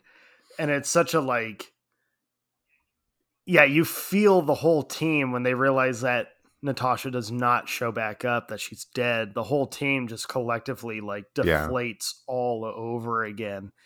You know, they had that high moment of like, okay, we're doing this, we're on our way, and then it's like, oh God, we just can't win. Yeah, and it's in a scenario that you just can't work around. Like there's no way to use the stones to save her. Like she's just gone, and it's a very helpless feeling. Yeah, it's Black Widow's death was like, man, that whole theater, when she died, I remember immediately you hear the whole theater just like emotionally breaking down. My friends and I were all like trying to hold it together, but all of us were doing the like, don't look near each other. I have something in both my eyes. Right. Don't let the light reflect the tears welling up. Don't do it. Don't do it. You don't want to wipe your eyes because that'll give it away. You don't want to do the sniffle because that'll give it away. So you just sit still like a rock and you're just like, this is my fate. This is what's happening to me.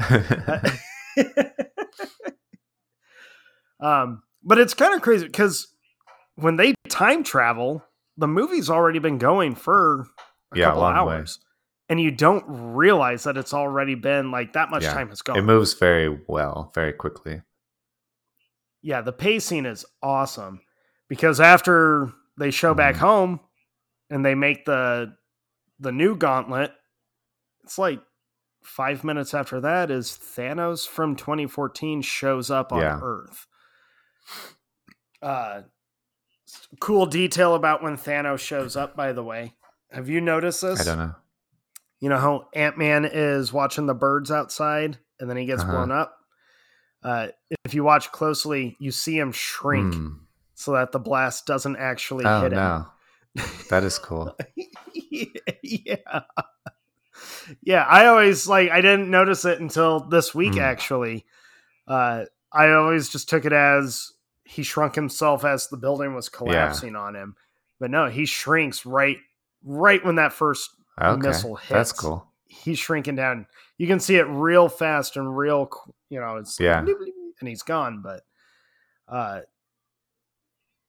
getting to what made this such an amazing theater experience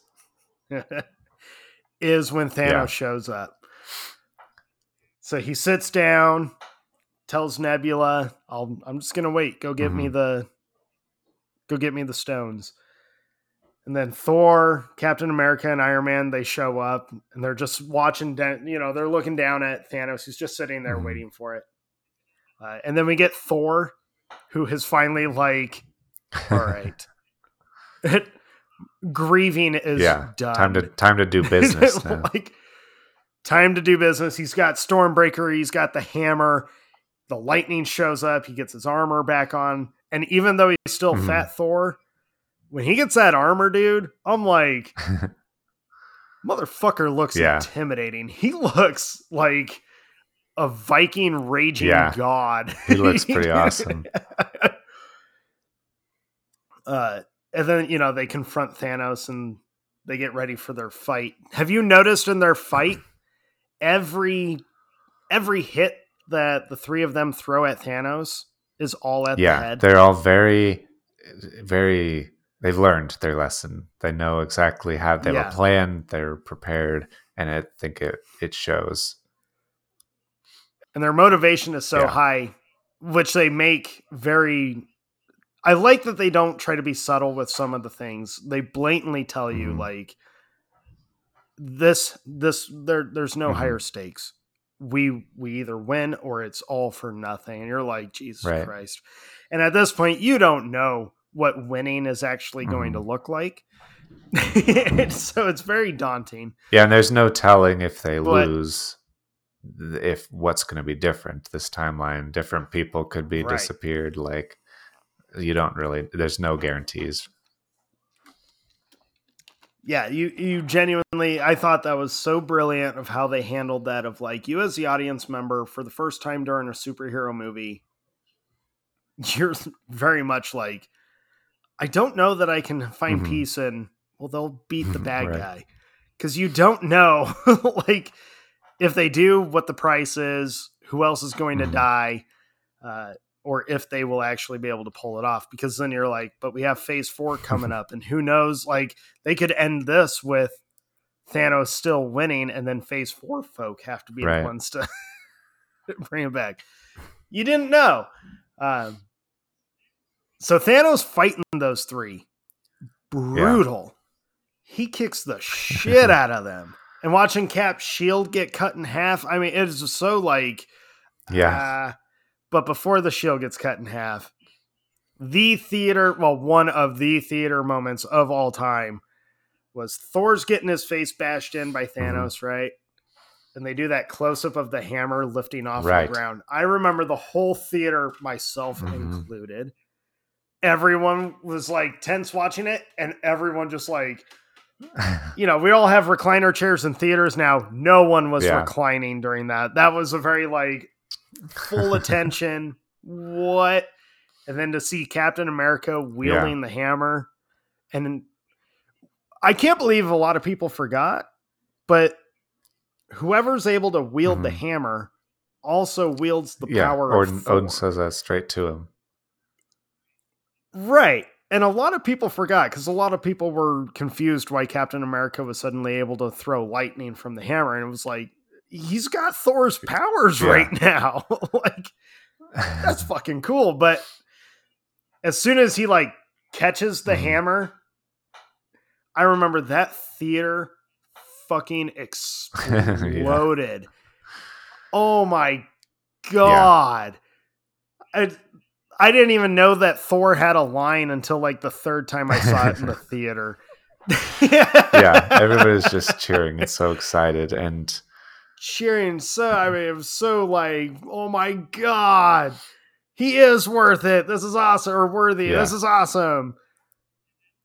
And then he starts getting beat down. And again, all the theories of, will Captain America be the one to die in this one? And you thought that was actually going to happen while he's fighting Thanos, because it looks like he's about to get killed by Thanos. And then you get like one of the most epic shots in movie history of injured, beat up Captain America facing off Thanos and his army by himself. And I'll never forget that whole theater, man. We were just all cheering, and then everyone was like so tense immediately. And then you hear Sam on the intercom saying, "On your left." Dude, as the portals open and everyone showed up, God damn it. I remember everyone in the theater. The cheering got so like, it grew. It was like a slow clap in a movie. It was just growing and growing and growing, and everyone's tearing up. I'm kind of tearing up just like talking about the scene, and then we finally got the payoff. How is it? Two words are like the payoff that the comic book fans have been waiting because they blue-balled us a while ago where Cap's just like in Age of Ultron. He just like starts saying it, and then they cut to the black at the end of the movie. Right, and everyone's like, "Oh, fuckers!" Captain America says, "Avengers assemble." Man, that theater was pandemonium. It was. Yeah, it was just so much energy. It was intense. So intense, and just, oh my God, the whole fight, keeping the gauntlet away from Thanos, everything about it. And I always kind of find it funny. So Marvel makes Captain Marvel to be like their strong female moment. But I always take the quick scene in Endgame to be more empowering than the whole like Captain Marvel film, where, I know Christy likes it. She thinks it's cool. Because it's so neat seeing all the women of Marvel like standing together and just being like, "Yep, we're just doing this. We're going." I love that whole final battle, dude, is like how a superhero final battle should go, where every hero has just like, we have given our Yeah. last fuck. It's time to actually Yeah, power 100% on through. board. So huge, so grand. And to see all those different characters from all those different movies and times, and it's completely unrelated, even just ones that you know from this. These people I know from this people I know from this. They're all there. Everybody showed up. It's massive. And that's just the ones that they focused on. Who knows? And I'm sure we'll be finding out in phase 4 where all the other Marvel characters are, because there's load of people walking through those they'll portals. Probably flash back to, oh yeah, I was there when we did this. Yeah, like I'm sure the X-Men will show up. I'm sure the final or Fantastic Four will be somewhere around there. I do like the line between Doctor Strange and Wong, where Doctor Strange is like, is this everybody? And Wong's like, oh, you expected more? I thought that was a fun teaser line to the audience, because that was as Disney was trying to get the 20th Century Fox so that they could have Fantastic Four and X-Men. So I like that little one-liner, because it's just, that's a fun fan tease, little Easter egg. Of course, then we get like battles really coming to a head. And I remember being in the theater when Tony looks over at Doctor Strange and Strange does the one. I remember the whole theater, just like everyone knew almost immediately, of just, oh no, we know who's not walking out of the battle. And it was so intense to watch. And me being such a dick during Infinity War. Regretting your prediction. Iron Man's gotta go. I'm tired of Iron Man. As soon as I saw Strange give the one, I was like, and I realized what was about to happen. I was like, I'm sitting in my chair, and I just felt everything like, yep, I'm about to cry like a little kid. This is not going to go well for me. And sure enough, man, that scene reduced me to nothing. Oh. Yeah, seeing Iron Man finally kind of reach his, I guess, destiny at the end of Endgame is a big deal. Huge deal. I actually I have in Pop the moment. That's one of my most proud Pops that I've got. Of course, my daughter hates it. Very sad. Very sad. Oh, man. So his funeral shows up, and just, man, the whole movie, like, you feel great that they won, but it's such like a somber celebration. You almost feel bad for being happy that Thanos dies, just because you're like, but I had to watch these characters die. I had to watch them go through so much suffrage and whatever. Cap, I love Cap's decision. It's perfect. It's perfect. I've heard a few people be like, I don't get it. And I'm like, what don't you get? He's been told since his first movie to get a life. He's done everything he can. He's saved the world. Well, helped save several the world. times. Several times.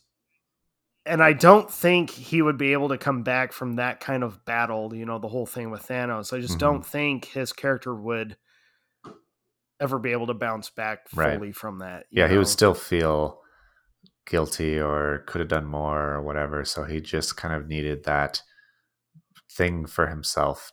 It needed to be over. Him being married to Peggy is just so... Yeah, it's so very sweet. Wonderful. I liked it a lot. So I took my daughter to see it. It was funny. She did not want to watch Endgame. She was very scared to see Endgame. But my daughter had grown up watching the MCU. She's watched all of them. so she knew these characters, and her and I had like a full discussion about, and I told her like, it might seem ridiculous. It was like, you've watched these characters for so long. I felt it was important for her to see the conclusion of their stories. I told her, you need to see where they go from here. You need to see because Endgame really shows you kind of heroism, from these characters, the choices. And it's, so to me, I felt it was important. She finally agreed, and we managed to get last second seats to go and see it in the theater. And we're in the theater. We had our popcorn. She was like nervous. She goes, "Dad, what if I cry?" And I remember being like, "I'm going to cry. It's not a matter of." Yeah, I told her, I was like, you won't be the only one. I promise you, everyone's going to cry. I was like, dude, I cried the first time. I'm probably going to cry again during this one. She was like, really? I went, yeah, don't worry about it. Everyone's going to cry. You're fine. She was like, okay, we're watching it. She lost it when Black Widow dies. She was just sobbing. And then like the Thanos fight when Cap's getting beat up, she was just so nervous to watch that. But then she saw the portals behind him, and my daughter is sitting in this recliner chair, and she's just so like, the relief when all the superheroes show up was so like, there it is. Oh, thank God. Yeah, so pure. Of course, then when Iron Man dies, she lost it during that. And I'm like, it was so goofy. And I blame the movie for this because of the whole I love you 3000 thing. But like when the gauntlet, hits the dirt in front of Iron Man, the second time I saw the movie, as soon as it hit the ground in front of him, I started to well up. I was just like, are you fucking kidding me? You don't need to. You don't need to. And I blame the movie because I'm watching it with my daughter, and it was the whole bond between him and his daughter in Endgame. And then the funeral showed up. He leaves that voice message for his family, and he ends it, I love you 3000. And everyone's crying. The movie finally ends, and the house lights come up. Because Endgame was the first Marvel movie we had that had no post-credit. We got the actual sign-off of the main cast, and that was it. And my daughter, the theater's getting up slowly, and everyone's wiping their eyes and sniffling. And she gets them. She goes, "Dad, everyone's crying. You're crying." I went, "I told you." Don't lie. But Endgame, it's just, that was a true movie experience. And it's crazy because I watch it at home, and I'm still like constantly with this and Infinity War just sucked right back into that experience. And I'm like, minus the little nitpicky one-liners that it's got that I don't feel are necessary, I'm like, this movie is just so perfect. It's so well done. There's so much care and heart to these characters that, man, Russo brothers, bravo to them. It's pretty amazing. Like, I don't know what else to even say about it. It's such an incredible thing. I didn't mean to. It's amazing that it holds up on home video. Even like it makes sense, of course, that you would have that experience in the theater, but for it to continue to be great on multiple viewings, I think that is the test. That is true. Great movie. It is, and the movie just, God, it blows me away. I didn't mean to do all the talking. No, you're good. I liked it. I thought it was really good. I was just like watching it again today. I was like, man, I'm gonna get on a roll. I just felt it. I do have a little detail. It's one of my favorite movie details. But you have to pay attention to the dialogue to get it. I'm sure you've noticed this. In fact, you and I may have even already talked about it. Not recording. So Thanos' opening scene in Infinity War, when he's on the ship and he's talking to the crew and he's talking about defeat and what losing does and means. And he's like, I understand it. losing is Yeah. scary, or turns your legs to jelly. And then you jump to Endgame after Tony does the snap, and he's watching his whole army vanish in front of him. And he's watching his defeat. He like goes a little off balance as he's turning around, and he has to sit down. And it's such a great little bookend for him, because it's like he was using it as an intimidation factor when you first meet him. And now he's actually facing defeat, and you get to see his own words kind of come back against him, where his legs are now jelly. That detail is like, it's that kind of stuff that makes the MCU, minus all the flaws, which there are plenty. I mean, how can you not respect the MCU? Yeah. It's so, it blows me away. It's crazy what they were able to accomplish. And especially considering how hard it is to make a single good movie with all the moving parts and all of the people that have to sign off and all the people that have to do a good job. It's pretty crazy that you were able to put together a string. Keeping Tom Holland from telling a string of good movies that all led to one of the most emotionally satisfying things that you've ever seen. Yeah. I said it during our part 1. I actually kind of feel like the MCU has a deeper, or maybe not deeper, but a bigger impact, at least on current audiences, than even like Star Wars. Although Marvel cookie cuttered a lot of stories, a lot of characters, kind of even rehashed a lot of same things. I've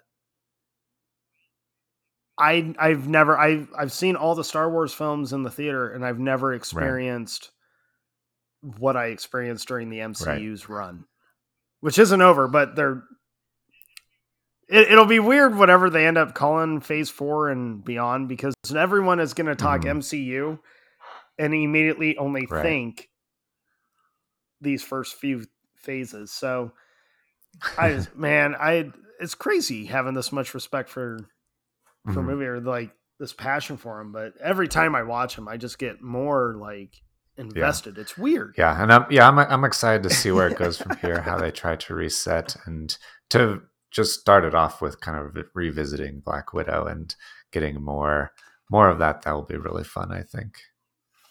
Yeah. I still think poorly timed. Could be better for sure. Should have given her movie a long time ago, but it is what it is. I am looking forward to seeing it. Did you figure out like a top 5 or anything? I know we had kind of hinted at doing that. My top 5, probably not surprising based on what we've been talking about. I don't think mine will be. Winter Soldier is probably my favorite. The first Guardians, and then I put Infinity War and Endgame at kind of the same level. I think you need both equally. And then the first Iron Man is my number 5. Same. Our lists are pretty much the same. Not surprised at all. I've got Endgame, Iron Man, the first one, Infinity War, Winter Soldiers, and then the first Guardians. These movies, the only other superhero movies that make me feel like this much passion and pride of being a fan of them would be Nolan's Dark Knight trilogy and the Snyder cut. And then I've got the MCU. And it's just like, there's just something about these films and how these filmmakers are handling the characters. I mean, this is how you need to make these. Yeah, it makes these characters really stand out and stand the test of time. Really, it kind of solidifies them in the pantheon. And I hope everyone has seen Endgame, but I quickly mentioned it earlier. If you want a little piece of relevancy, like I kept saying, Endgame feels very relevant to me these days. Tony's video message saying goodbye, up to the point where he mentions his daughter. I'm trying to find it real quick, but it's so perfect, especially with everything that happened in 2020, all the bullshit and no one seeing each other. Now we're getting to people are seeing each other and being around each other again, which is really cool. And I'm very happy about that. I'm very excited about that. I can't find the quote. I should have looked earlier. Just go watch Endgame. Yeah, just go watch Endgame. And Tony's little farewell message is just so on point. It got to me today. Yeah. It did. It really did. I like those kinds of things. We did it. Oh my goodness. Can you believe it? Ugh. I'm excited to get back to watching other movies. I've been binging these for so long, and that I finally get to watch some new movies, and it'll be interesting to see what comes next for us too, as opposed to Marvel. We haven't even decided yet. You were busy watching a whole slew I had to of catch new up. movies. And then you watched a whole bunch I haven't watched yet, so now I have to catch up. God damn it. Yeah. So let us know what you think about these movies on Facebook and Instagram at Movie Boners, or send in a voice message. And you can only have like a minute's worth of voice message, so you can't go on too many rants. But if you need to cancel us, if you need to let us know where we're wrong or set us straight, definitely call in and we'll respond. So we appreciate you listening. Tell us your favorites, what moments you loved the most, what ones you hated the most. Do all that good stuff. And we'll see you guys next time. I'm so tired of talking. Sounds good. Next time. All right. All right. Thank you, everybody.